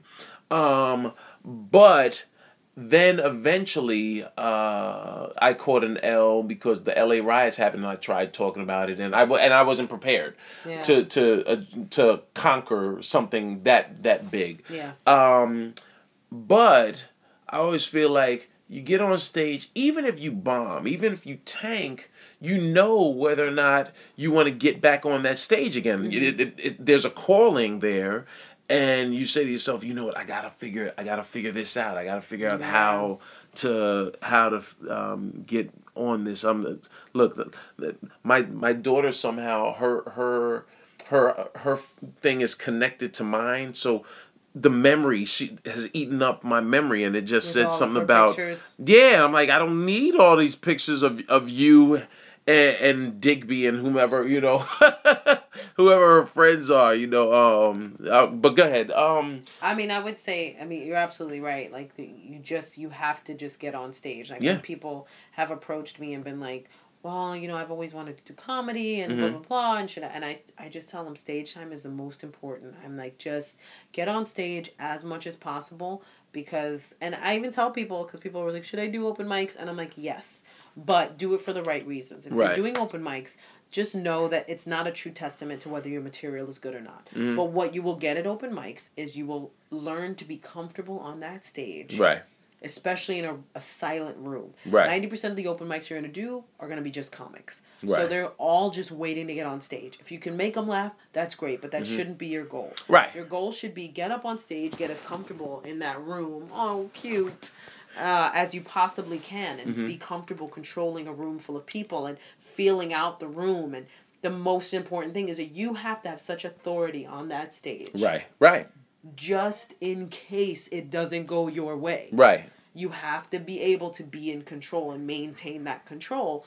And once you learn to conquer that and get used to it, you know, then you have other experiences where you go do bar shows and realize nobody listens to you. Right. Or you perform at a banquet. Right. Or, you know, you do a regular comedy club. And I had one guy, there was one time this guy just stood up in comedy club and started heckling me. Like, this huge dude just stood up and started yelling stuff at me, and the audience was just silent. And you're going to have moments like that, and I wasn't prepared to deal with that at that point. Right. But at this point now, would I be? Yeah. Right. Do I still like that situation? No. Nobody wants that. Right. Nobody wants to be heckled. Like, I always used to hate it when I would meet people that didn't really know a lot about comedy. Be like, do you have, like, prepared lines for, like, hecklers? And right. No, you deal with the moment. Do you have lines? Yeah, you have stuff you can use, but you don't want to hope that happens. Right. Nobody's like, man, just in case, like, I'm going to shoot this guy down. Right. I got my bullets ready. Yeah, I hope that doesn't happen. Right. You know, people are like, oh, you should prepare, like, 10 good, strong one-liners. Right. And I'm like... And all 10 of them could bomb if they're not relevant to the situation. Right. You have to deal with the situation in front of you. Right. So when a guy is... Sometimes you'll get a heckler that's not even saying anything bad. Right. It's just a drunk heckler that loves you so much they won't shut up. Right. So none of your insults are going to work. Right, because the crowd's like, well, he likes you. Yeah. Right. So you have to deal with the situation as it comes, and you have to learn how to deal with it. And I remember Wally Collins giving me the best advice when it came to hecklers. Big up Wally Collins. Big up to Mr. Wally Collins. What's his thing? You never know. You never know. You never know. He said, because I just actually, after that time, the guy stood up in the audience, and I called Wally, and I said, I didn't know what to do. I froze on stage. I was so scared. Mm-hmm. And he was like, you know, sometimes when people are coming at you, like your instinct when somebody's pushing you is to push back. Mm-hmm. But if you just step out the way, they will fall to the floor. Oh, that's themselves. Dope. That's dope. And I remember being like, that is brilliant. Yeah, all you have to do is let them fall on their own. Right. A heckler will bury himself 90% of the time. Yeah, that's a good one. You will get them just by a series of questions and just like, you know, talking to them. Right. They'll be like, they will bury themselves. And you're like, I had to do no evil. Right. No evil occurred. Right. It was you. It wasn't me. It was all on you. It was all on you. So you break the clubs. Because we first met where? The Laugh Factory? I'm going to say it was probably, I knew of you, but I had never met you. Well, of course you didn't. I was playing. I knew of you, but I hadn't, like, met you. Mm-hmm. And there were a lot of comics, being a comedy nerd, that I knew of, that I was like, oh my god, like, I'd be like, oh, Dean Edwards, like, oh, like, that's funny. I'd be in the back, I'm like, oh, Dean Edwards, like, oh, Ted Alexandra, oh, Russ Maneve, like, I would be sitting back there going, oh my god, these were the New York Kings that I was getting to watch. And I do remember having that, like, I couldn't talk to you type feeling. Oh, really? Like, oh, that's funny. I was like, I can't talk to Dean. That's funny. But you know what? That shows that you. First of all, just let me start this by saying none of this is arrogant, but y'all know my feelings on protocol with New Jacks versus established comics. I knew my place. Yeah, no, but I mean, especially now learning that you have such a rich respect of stand-up history. Yeah. You know. That doesn't surprise me, and I don't, and that's also not to say that I'm unapproachable or Russ or Ted Alexandra. I remember talking to all of you at different points, right, and being like, "Oh, cool! Like this is cool. I can talk to you." Right. But also being respectful of the fact that you were a comic with more seniority, and sometimes there's a pride issue where people don't want to admit, like, no, you have seniority, and I have stuff that I can learn from you. Right.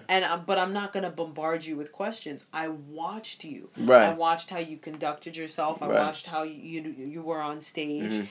And did the same thing with Ted Alexandra. I think I approached when I was in college. Oh, really? And he was at the comic strip one night, and I was just this bumbling idiot. I don't even think he remembers this. That's but funny. I remember clear as day just being like this, like, oh my god, I've seen you like 6 times at this club, and you're like so amazing, and I'm a comic too, and blah, blah, blah, blah, blah, foot in mouth. And then like... And you know what? Someone like Ted, like the positive to that is...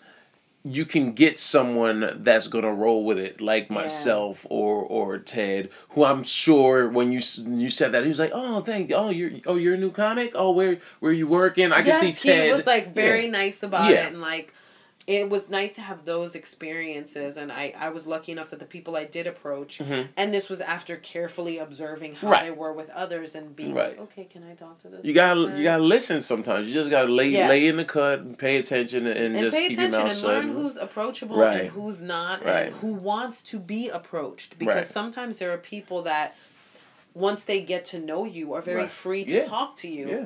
But if they don't know you, it's like, back off, because there's too many thirsty people that want stuff from me, and I'm not trying to deal with that. Well, using the example of, say, Ted versus the first time you approached, say, a Todd Lynn, right? Todd Lynn approached me. It was so really funny. Todd Lynn appointed himself my mentor. Dig it. That sounds like Todd.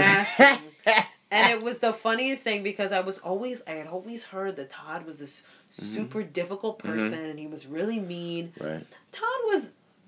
Todd had his side, but he never was outright mean to me. So whenever people talk about him being mean, I go, okay, that was the Todd Lynn you experienced. Right. The Todd Lynn I experienced, was he mean? Yeah, he gave me a couple of backhanded compliments. Like, I remember him telling me when I was at the Laugh Factory, he was like, you're the best female comedian that they have here, and you're mediocre.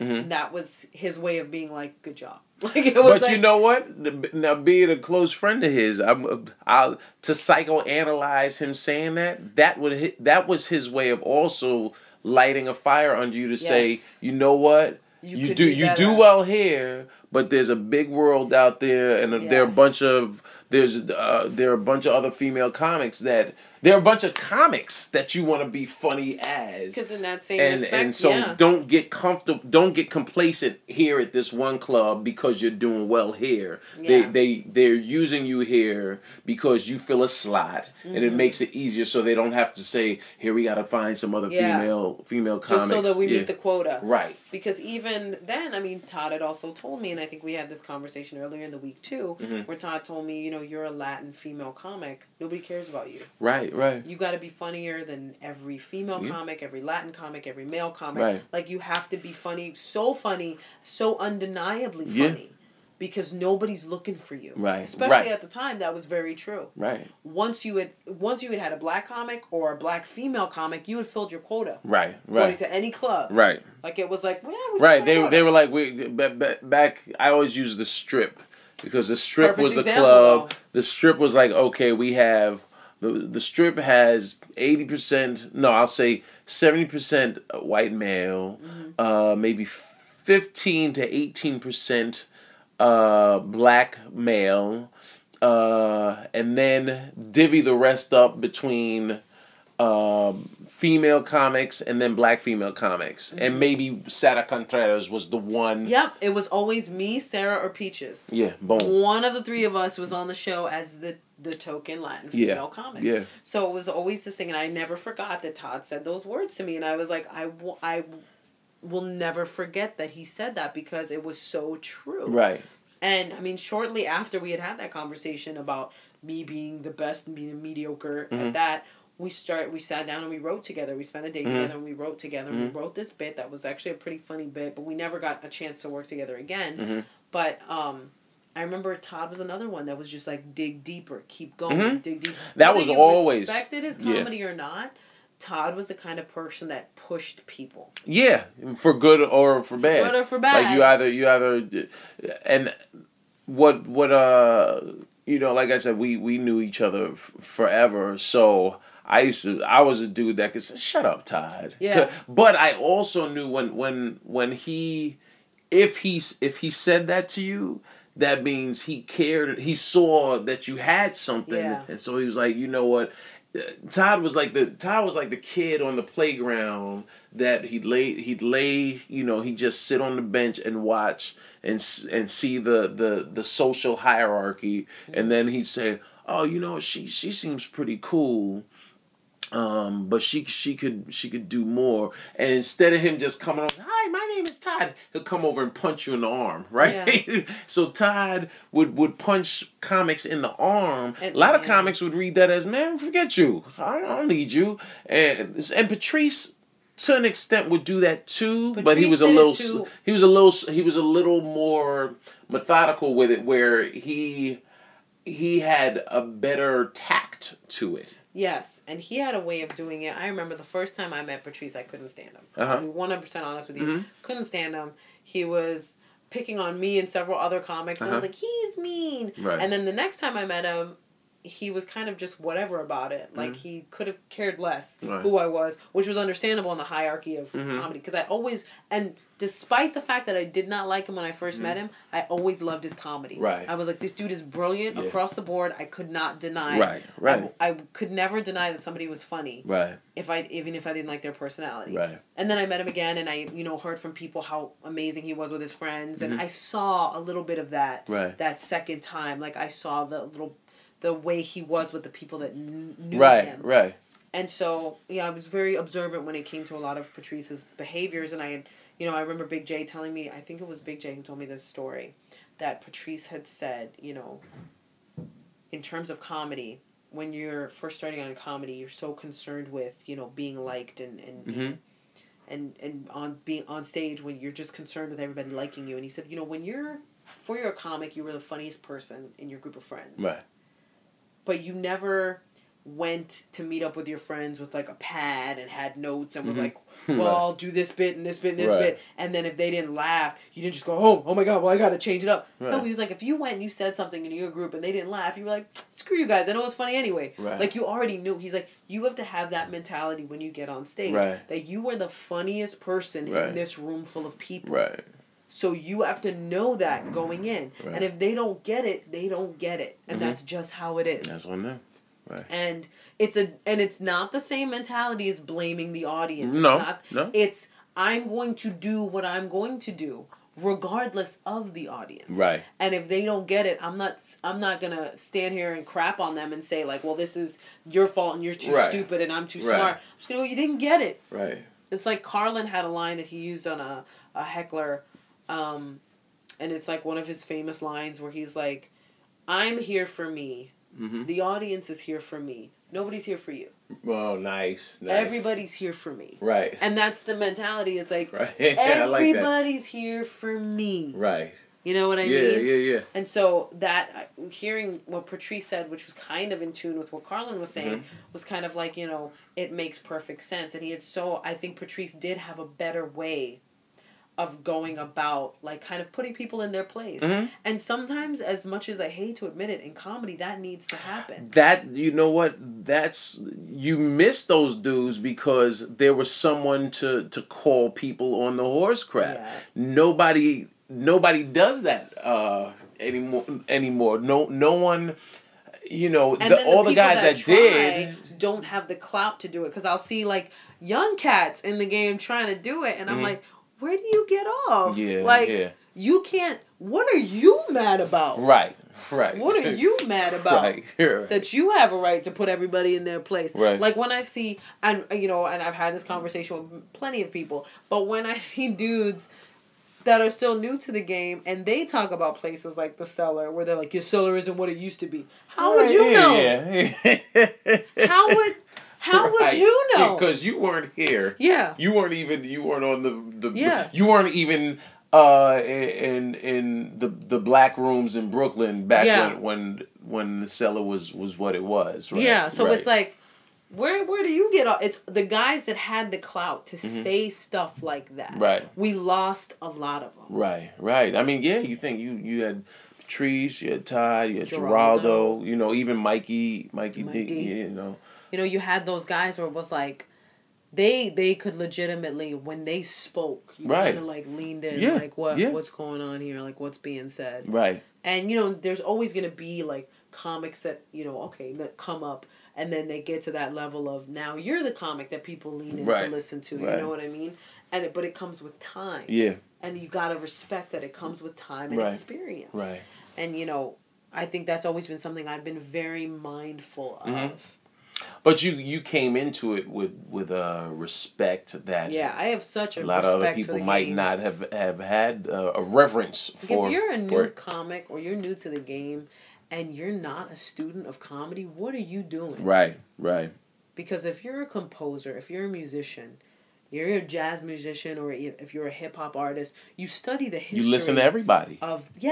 Because you want to learn. You just want to fill yourself with the knowledge of this art form that you love. Right. To be a new comic and to be, whoa. Right. No, go ahead. You know what? Finish that thought. Okay. Finish that thought.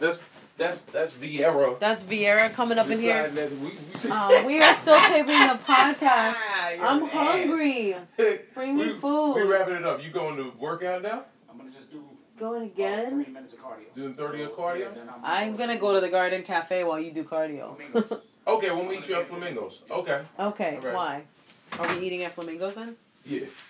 Mark, you didn't want to say hi to the people? We're doing the podcast. Say hi. Doing the podcast. You could have gotten 2 weeks in a row. Say hi. You could Hi. Just, oh my God. Say hi to the people. Hi. Hi. Son, we've hi. Hi, son. Hi, What are you doing? You doing this now? She's in the gym, so I'm gonna have the room steward. Okay. I get you. Mark is his wife's birthday tomorrow, so he's doing so romantical things. Little Switzerland. That's big things are going. That's like big that's Jacob the jeweler in the islands. Everywhere you go, Little Switzerland. You got a bag from Little Switzerland. Somebody's gonna be happy. Somebody's gonna be happy again. Again, yeah. Again. Yeah, man. So I went to France and got her bags. He got a bag. He knows the guy. He got a bag. The Louis Vuitton. The Vuitton. Louis Vuitton. Lee. Yo, let me tell you something. She got a lot of. This has been. This, you know what? I'm mad. We're still recording, right? Okay. Yeah, it's still going. And I'm mad because we didn't talk anything about you being a police officer. Nah. Because we were sleepy. We were recording it's like 3 in at the like morning. 3 in the morning. You guys are yeah. So Mark will come back, but we've been going like damn near. Let me see how long we've been going. 2 hours exact. 2 hours and 30 seconds. We've been.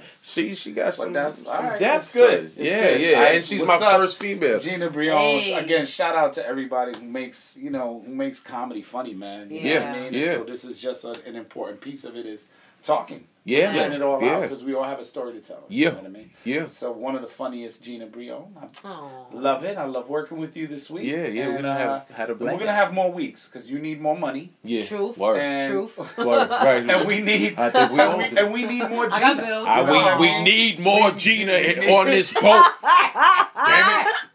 We got the escape. We got everything. I need that epic to Barcelona, Word Spain. Let's do that. Word. That would be nice. I'll catch you later. Yeah, all right, we'll be up there. Everybody on the FuthaMuckin protocol. Yeah. All right, son.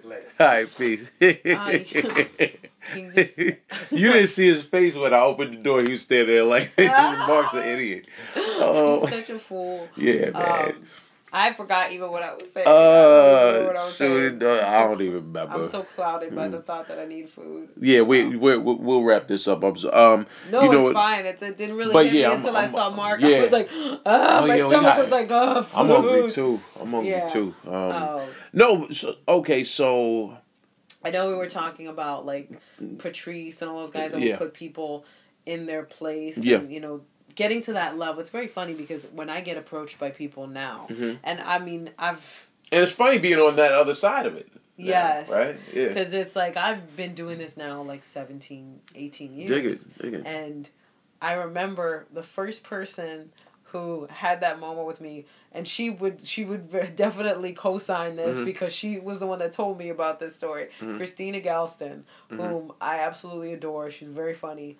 We did a show in the Bronx with Mark and Mark Vieira. Yes, I came into the showroom, and I walk past her and I go, "Oh, hey, Christina," and like I go back to where the comics were sitting, and she told me later on, because we became friends after this, kind of closer friends. She said that her girlfriend like smacked her on the arm and was like, "That's the girl that you like, right? That's the girl." And Christina was like, "Shut up. Yeah, Don't want to see. Shut up." And she said when I said hi to her, when I was like, "Hey, Christina," she was like, "Oh, she knows my name." That's funny. And we talked about that moment, and and we would talk about comedy a lot. I love being approached. It's so strange because like, I love being approached by newer comics because comedy is one of my favorite things to talk about. Right. And, there have been very few people that have been like, I would say mildly annoyed by, because I'm a pretty patient person. Mm-hmm. And I understand that not a lot of people will answer these questions. Right. I get that not a lot of people have the time or the patience to answer these questions. I always help as much as I can in terms of information. Yeah. You know, and like I can explain to you the situations I've been in and how I've handled certain things. I did I don't know if you ever did it. Jeff Lawrence does this comedy workshop or seminar thing. Mm-hmm. He brought me in as a speaker, and you should totally. You'd be so beneficial. Let me tell you something. I apologize, Jeff. I don't even know who Jeff Lawrence is. He runs the Lantern. Or ran the Lantern. Okay. Very nice guy. Stand-up comic. Like very into another one, a student of comedy. Very into comedy as an art form. And he had this seminar, and I went and I spoke, and he was like, we really need somebody to come in and speak. Mm-hmm. As a female comic, I think definitely be beneficial, and I loved it. Right. I spoke for about an hour. I had 102 fever. I was so sick, but I still went because I was just I wanted to. Well, share. And some of those people, I always want to call them kids. Some of those kids hit me up on the Facebook. On the Facebook. And I told them, I said, feel free to hit me up because I wish somebody had answered a lot of my questions. Right, because there was a lot of just trial and error.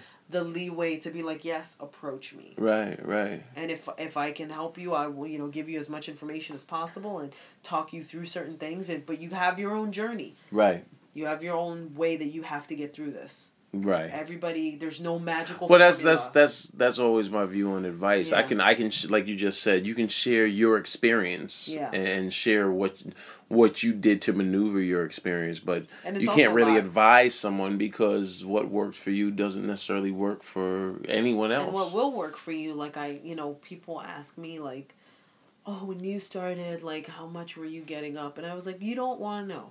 Right. Because I was relentless. Right. I was getting up 14 times a week. Yeah.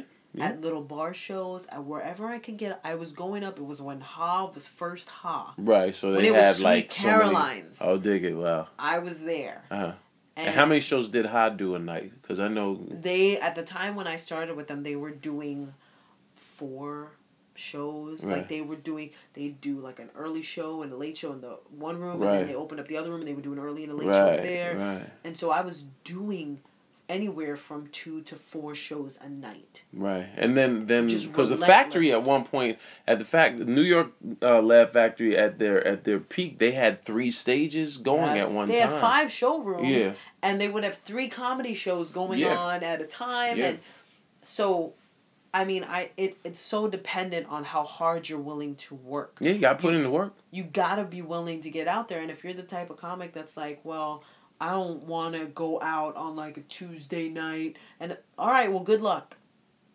It's funny you bring that up because I remember a female comic that would always stop and start.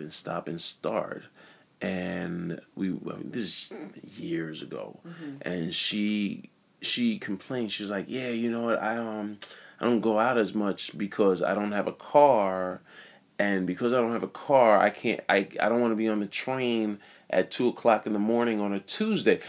And a legitimate rational reason for not, because there were nights I did. And I remember in that moment, her telling me that made me say, geez, I didn't realize that's another level of fear that a female comic has to deal with. That a male, I'm 6'4", so even if I'm on the train and shook, even if I was on the G train going to Bed-Stuy, back when it was Bed-Stuy and not Stuyvesant Heights, I still had to play it off you bet you don't want to mess with me. It is a thing that, and I remember people are always amazed.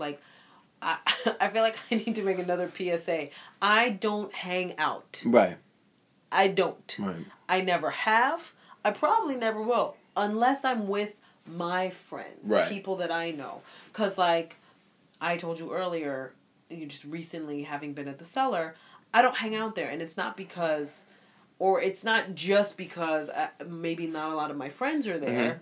Or maybe there's not people I know there. It's because I don't hang out. And that's something that I've kept. It's a habit. Because when I started, I noticed that the guys would get gigs if they hung out late and talked with people. I was just gonna say that's unfortunately that's a part of the game, and so you have to hang out because a lot of gigs.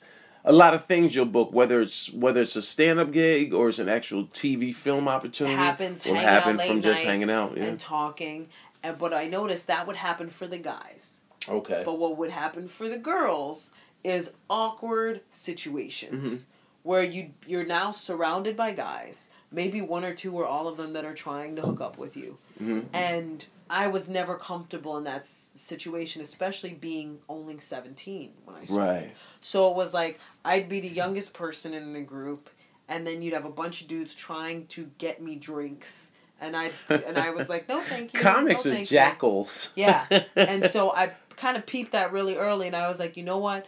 To a certain extent, I will go out to certain rooms that I knew I was safe in with people like Angelo Lozada, people like Mark Vieira, who like people that I came up with that I was like, I can trust these guys, I can be around them. Right. Even Mark DeMeo, which is a surprising one because for a lot of people, they were like, Mark never tried anything with you. I'm like, no, he's not.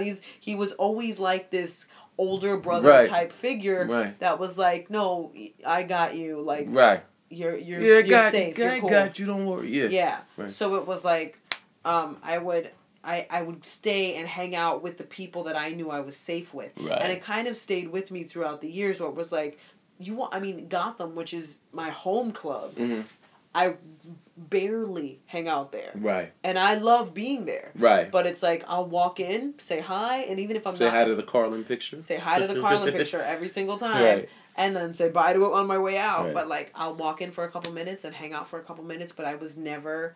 It's obviously with me, it's a learned, repetitive behavior of, like, I don't hang out. So, it is quintessential, though, like, I did make connections when I was starting. Did I hang out when I started? Yeah, because I was doing so many shows, and I was in college, and I was working as a waitress, and so I was used to being out late night. So, it wasn't a late night thing with me. Because I had a system, too, because I was always taking the train late. Right. I would ride in the first car. Okay. Because I was right by the conductor. Right. If anything happened, I have a human being that I can go to. If it was late night, and I'm talking, if it was past 11, I was riding in the first car of whatever train that I was on. Dig it. That's interesting.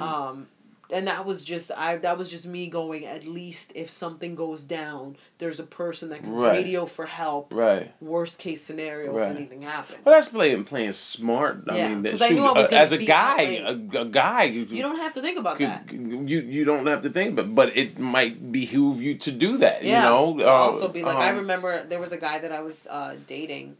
Who's also a comic, and he was like, "That's actually a really good system." That's smart. He was like, "That's really." Because I would leave late night, and I would be like, okay, well... And I wouldn't hang out till 3, 4 in the morning. I'm talking like maybe 1 or 2, and this is in the middle years, not when I was just starting, but when I was kind of already somewhat established, and I would hang out. I would, always have a system of... It didn't matter what car I came in on. If it was late, I was going back on that first car. Right. Like, I was not... Right. And there were enough creeps that, I learned that system just being like, all right, there's too many creeps in Manhattan not to do this. Right. And you were living in the Bronx? I was living in the Bronx. Right. So going back home to the Bronx. Yeah, on the 6th? On the 6th. On to Soundview. Yeah. Yes. No, I know that train quite well. But that, that opens a whole... That's something that as a male comic... As dangerous as it is, I just never really paid attention to it. But as a female, period, you have to be conscious of. And do you find as a female, I don't like them. I don't want to make this like this is the female episode, but just out of curiosity, there are differences. And you face, I'm sure, different prejudices in the industry just based on being a woman. Oh, absolutely. There's so many different I mean, we talked about earlier me getting comments like I don't find females funny. Which has to annoy you, and do you? It's annoying, but I get it, but you get where it comes from. I get where it comes from because, and I've had this conversation with several female comics that I absolutely love that work in the business, when we talk about the examples that people are given of female comedy on TV. Okay. The women that make it on TV, one, a lot of them seem to come out of the same "I'm cute and I'm dirty" machine that the current female comedy content comics, right. is like, I'm cute, I'm dirty, I'm cute, I'm dirty, I'm cute, and it's like this machine that just keeps spitting them out one by one. And what I always say to comedy styles like that is, okay, that's great for now. Mm-hmm. It works now because you're cute and dirty. But what's going to happen when you're not cute anymore? Right. What's going to happen when nobody cares how many guys you slept with because now you're an older woman and they want to know that you have some substance. They want to know where you've been and what, and they want to know life from you. Right. And what you're doing now has no, longevity to it. Right. Because it's a short-lived gimmick that you're using. Right. And so a lot of that is what guys see on TV and they see right through it. Right. And so there's a part of me that likes the fact that I'll be the one that they're like, I don't like female comics, but I like you. And there's a part of me that does take pride in that, like, thank you. But there's also a part of me being a female comic that's like, you know what, dude, you don't know how hard it is. Mm-hmm. And I used to get really annoyed because I would hear male comics be like, oh, women exaggerate on how hard it is being a female comic. I'm like, no, we don't. We don't exaggerate enough on how crappy it is. Were those male comics of color? White male comics. Yeah. No. Well, because and the only reason the reason I ask that is because anyone that's been in a position where they faced any form of prejudice, whether it's racial or gender, you get it. You if someone screams it enough, you say, there has to be some truth to it. But it's like a lot of and it was white male comics who were like, oh, it's exaggerated and blah. No, it's not. It's literally scrutinized down to the point of what we wear on stage, how we, it's what we wear, how we look, our material, everything. If you're too pretty, you can't be that funny. Right, because you know what I mean? Right, because so it's like that's the kind of stigma. Mm-hmm. Like you see a pretty girl on stage, and a couple of these women, unfortunately, and a lot of this I see in Los Angeles, where they perpetuate the stereotype of like pretty and unfunny, where they just go up there. And they're not unfunny on purpose, but I'm watching this one girl. I remember I did a showcase. I don't know who she was. She was wearing this little cocktail dress that showed off the great figure that she had. And she just went up there, and I cannot remember one thing she said. Did she get laughs? Were people laughing? No, because her entire set, I just remember, in summation, her entire set was about how beautiful she was. Oh, wow. Her entire set. That's brash. Yeah, it was, her entire set was about being rich and beautiful. Oh, wow. And it was like, of course people don't think women are funny, because look who's getting stage time right now. Right. And so there's a lot that you put up with, and then you add not just being female, being ethnic and female, and the stigma that comes with being ethnic. And sometimes I hear a lot of arrogant stuff from a lot of my white male comic friends, and it's like, you kind of have to school them or like kind of tell them like, Because sometimes ignorance is not necessarily... Ignorance is, to me, is bad when someone's not willing to listen and learn what's making them ignorant. And like a child that doesn't know math is ignorant, doesn't know 2 + 2 is 4. Yeah. They're ignorant to what math is and how mathematics work. But if you teach that child and that child is willing to learn, they're not a bad person because they don't understand what 2 + 2 is. To me, it's ignorant for them to learn it and still say, I don't buy that. And that's and I say that because I'm sure I know there are white male listeners that are going to hear this that are FuthaMuckin fam, and I don't want you all to get offended that she's saying this. She's saying this. Offense. Yeah, she's saying it because there are people. If you have not been categorized in a group that's ostracized for whatever reason, then there's a good chance you're not going to understand what that oppressive behavior they're receiving is. Yeah, I just feel like there's a couple of guys that have made certain comments like, and even in jest, an ignorant comment still is an ignorant comment. Yeah.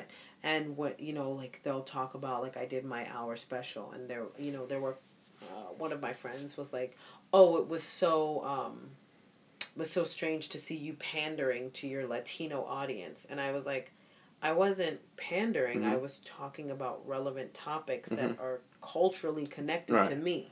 And the same way if you're, say, Sebastian Maniscalco, if you have an audience full, and there are a lot of Italians in the audience, he's going to... The benefit of being ethnic, and I make no apologies for this, is having that connection with that audience that is from the same cultural background. Now, if you want to sit home and sulk because you don't have that advantage, there's a difference between pandering.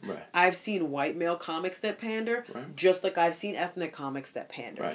Pandering is one thing, but talking about your culture, and I remember I got this question from a new comic who had sent me a Facebook message, and he said, I mean no disrespect by this. I saw your special. I think you're a great comic. Do you ever worry about being accused of pandering because you talk about your ethnic background? And I said, no, because it's part of who I am. Right. You can't, but it's not run from it.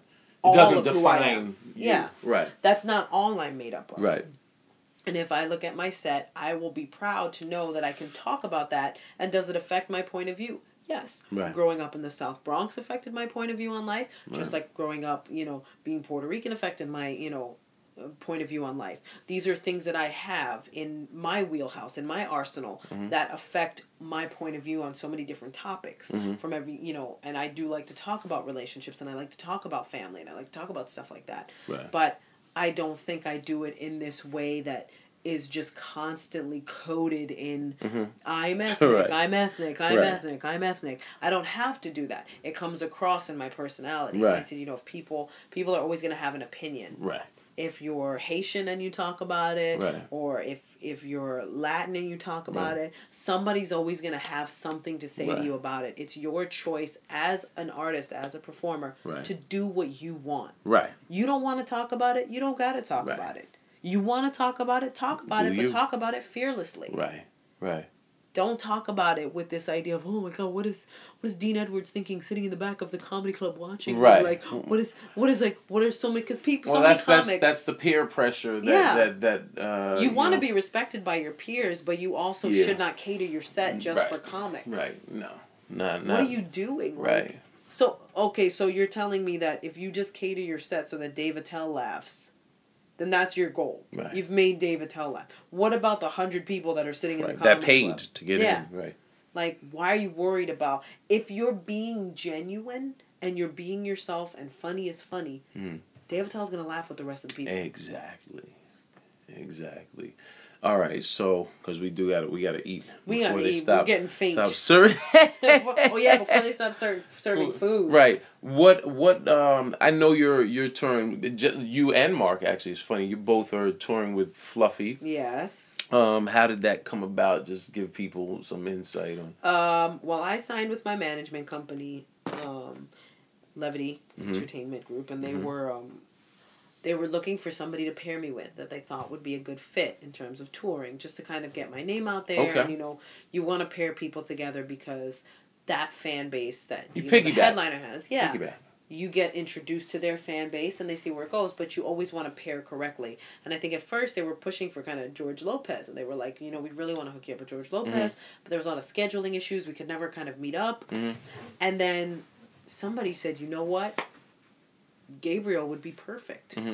Like, let's just try and get them to meet. And I did his show, Stand Up Revolution. That was the first time we met. Okay. And he's one of the most amazing people I've ever met. He is humble, hardworking, and very generous. And we've had so many talks about comedy, and he's so insightful. And I couldn't be more thankful to have been connected with somebody, because you could be connected with somebody and you guys could just not click. Right. Or you could be connected with somebody that has no desire to talk to you about certain things or walk you through certain things. Well, I mean, someone's manager is saying we have to pair you with, like, he could have been, he's at a level where he could have said, I don't want to bring, I'm bringing... my friends, which I always respected about him. I remember he and I the first time. Actually, we've only probably met once or twice, but we met overseas. I'm not sure if it was Qatar or Amman, Jordan, but we met. He was leaving the comedy festival, so I think it was Amman, Jordan, the Amman Comedy Festival. He was leaving as we got there, so we had one night where we all were in the same space, and we, just like a quick, hey man, respect. Yeah. I know you are, you know who I am, and it was all love. And I think I met Edgar Ed. Forgot his name. Jeez, I apologize, Ed. But he brought a bunch of cats on the road with him. I was like, yo, that's how you do it. You go on the road. He's very loyal, and you bring your people. Yeah, he's a very loyal person and just a good person, man. I mean, and I've told him this before. Like it just floors me how humble he is. And how incredibly generous and how incredibly nice he is. And this isn't me, like, sucking up. This is me being genuinely honest. It's mind-blowing that a guy at his level is the way that he is. But you know what? I don't think it's mind-blowing. I think I don't even know him from Adam like that. I hardly know him. But I bet you he has a strong spiritual base. Yep. Strong faith. When you have faith in yourself, you have faith in God or whatever you put your faith in. I feel like it does keep you humble. It keeps you humble because if you have just faith in the earth is the planet, the ocean is bigger than me, and that keeps things in perspective. Where you're like, you know what, I can either be really dicky about this, or I can enjoy it. Yeah. Be humble. Have people say, "Yo, it's surprisingly very humble." Because how the industry can change people, but I think you're very, very correct when you say when you come from a place where you're grounded in something. Yeah. Where you realize. Because I know you have a strong faith and it's very spiritual. I'm very Team Jesus. Yes. Your hat says so. It does. It says Jesus is my boss. Boom. Bam. And I feel like that does kind of ground you, because what that does is not only teach you appreciation for all the things that do come your way and gratitude for all the things that do come your way, but an understanding that tomorrow it could not be there. Right. Tomorrow you can, and the way comedy is, and it's so very fickle at times. I remember when one of my friends was auditioning at the Cellar, and he called me up and he was like, "Oh my God, what if they put me on after Attell?" And I said, "What if they do?" Right. He could bomb and you could kill. Right. That's how comedy works. Yeah. You don't know how it's gonna go. Yeah. It's part of the allure is knowing that this might not work. Right. I could go. That's part of the rush. Yeah, and the fact that it does is a victory. Right. So because there's always that chance. Yeah.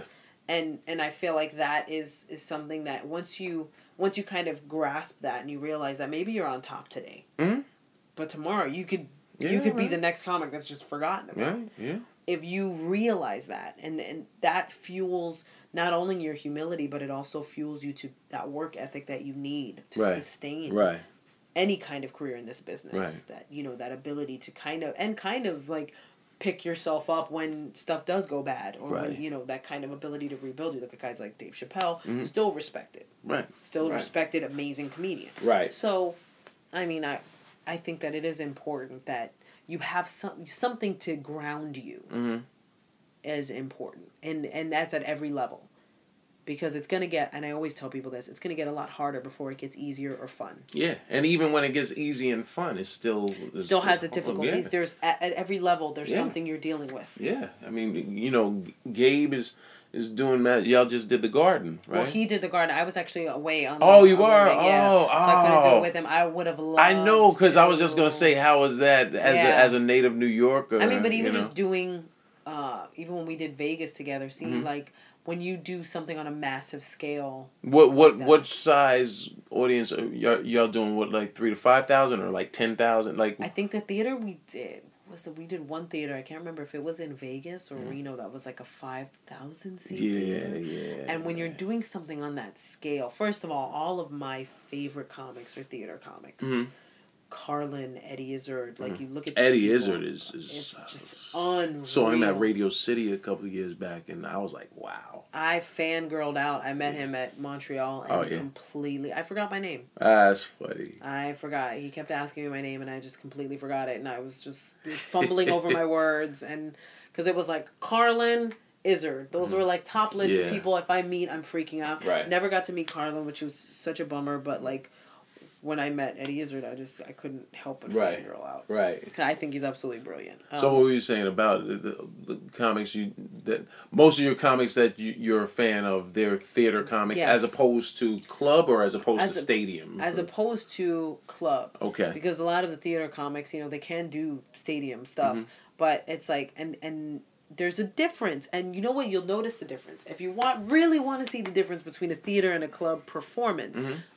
Look at Louis C.K.'s special, Oh My God, which was done in Arizona in the same theater that Carlin filmed one of his specials, and it was around Theater in the Round. In the Round, right. And just beautiful theater. Right. That set versus the set that he recently did at the Comedy Store and filmed as an hour, you can see the difference between this polished theater set and this much freer kind of like whatever happens, I have a basic idea of what I want to do, comedy club set. And you see that kind of like the difference between the two. Between the polished versus the, we're going to see where this goes. When you have this, understand the dynamics are different. Right. When you're in a comedy club, there's a closeness that's there that you can play off intimate. Of.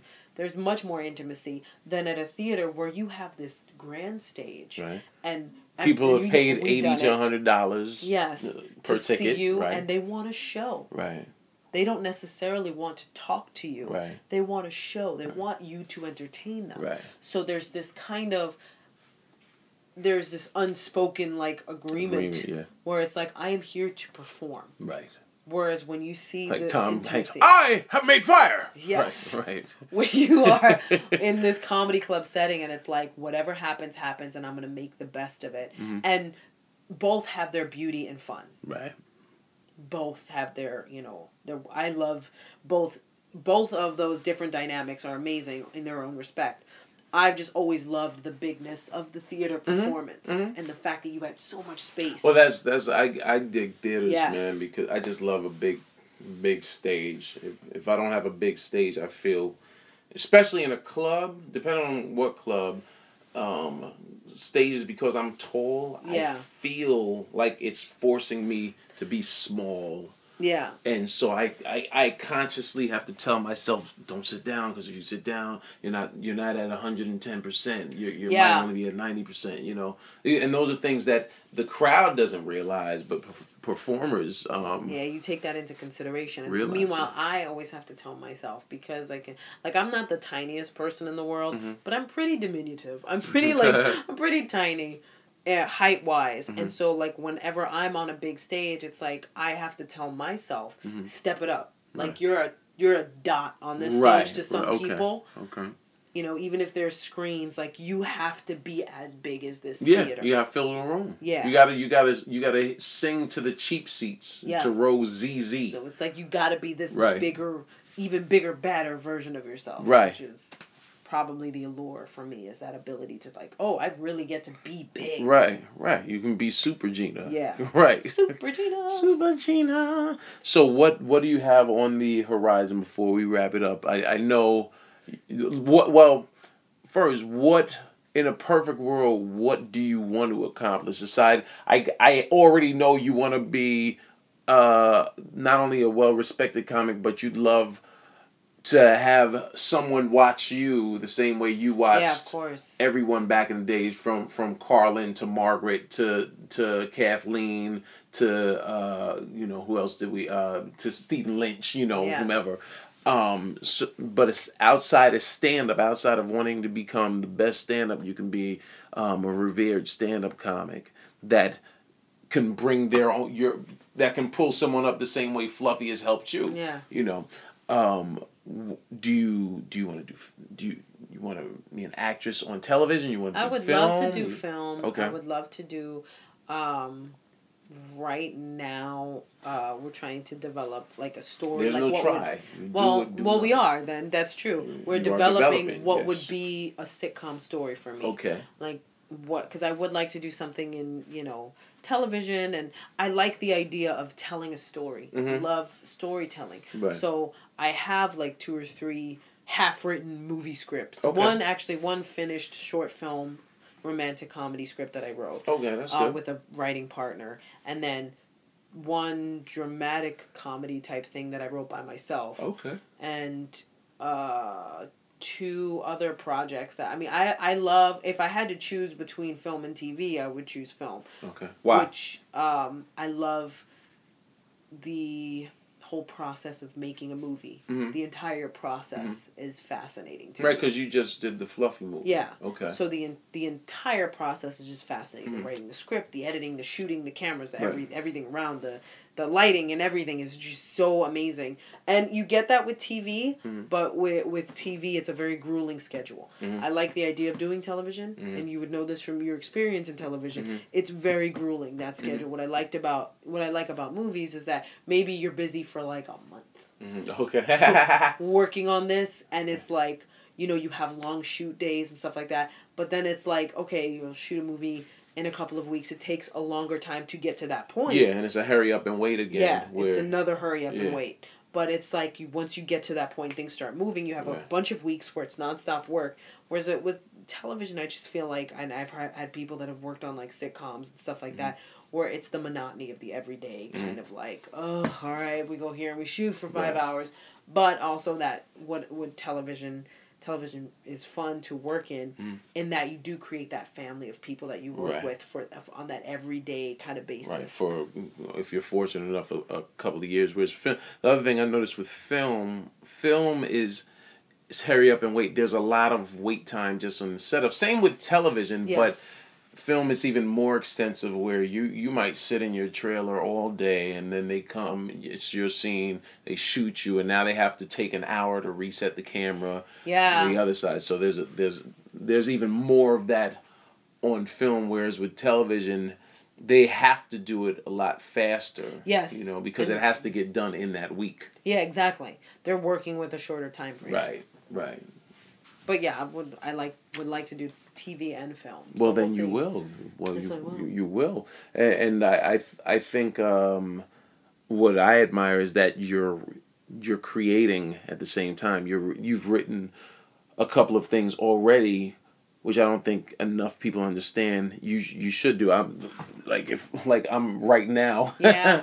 Like I'm writing. I was before Gina. I just showed her my laptop is on, and I'm sitting here working on this this script because A, it keeps your tools sharp. Yeah. B, they're not gonna do it for you, so you gotta do it for yourself. Do it yourself. Like, you gotta put yourself in that position. Yeah, it's what we do. Well, Miss Brillon, where can people find you online or your social networking? Hopefully my website is much doing better now. Apparently it was all in Japanese. It was limping? I don't know what happened. There was like a glitch and my entire entire website was in Japanese. But GinaBrillon.com is the website. G Brillon on Instagram. Gina Brillon on Facebook and on Twitter, Gina Brillon. The only thing that's different is Instagram, because there was already a Gina Brillon on Instagram. Really? Yeah, some Filipino chick. Oh, okay. She probably works on this ship. On this ship. And Brillon is Brillon. Yes, Brillon. You know how to roll your L's? You roll your L's. As always, it's your man Dean Edwards. You can find me on all social media at IAM Dean Edwards, because that's who I am, Gina. This has been awesome. This one was a long one, but it was good. It was fulfilled. You'll fix it in post. No, I know, right? Yo, it's been awesome, man. We have a couple more shows. I'm looking forward to them. And now we are going to get our grub on, man. 2 fingers, all love, Daisy.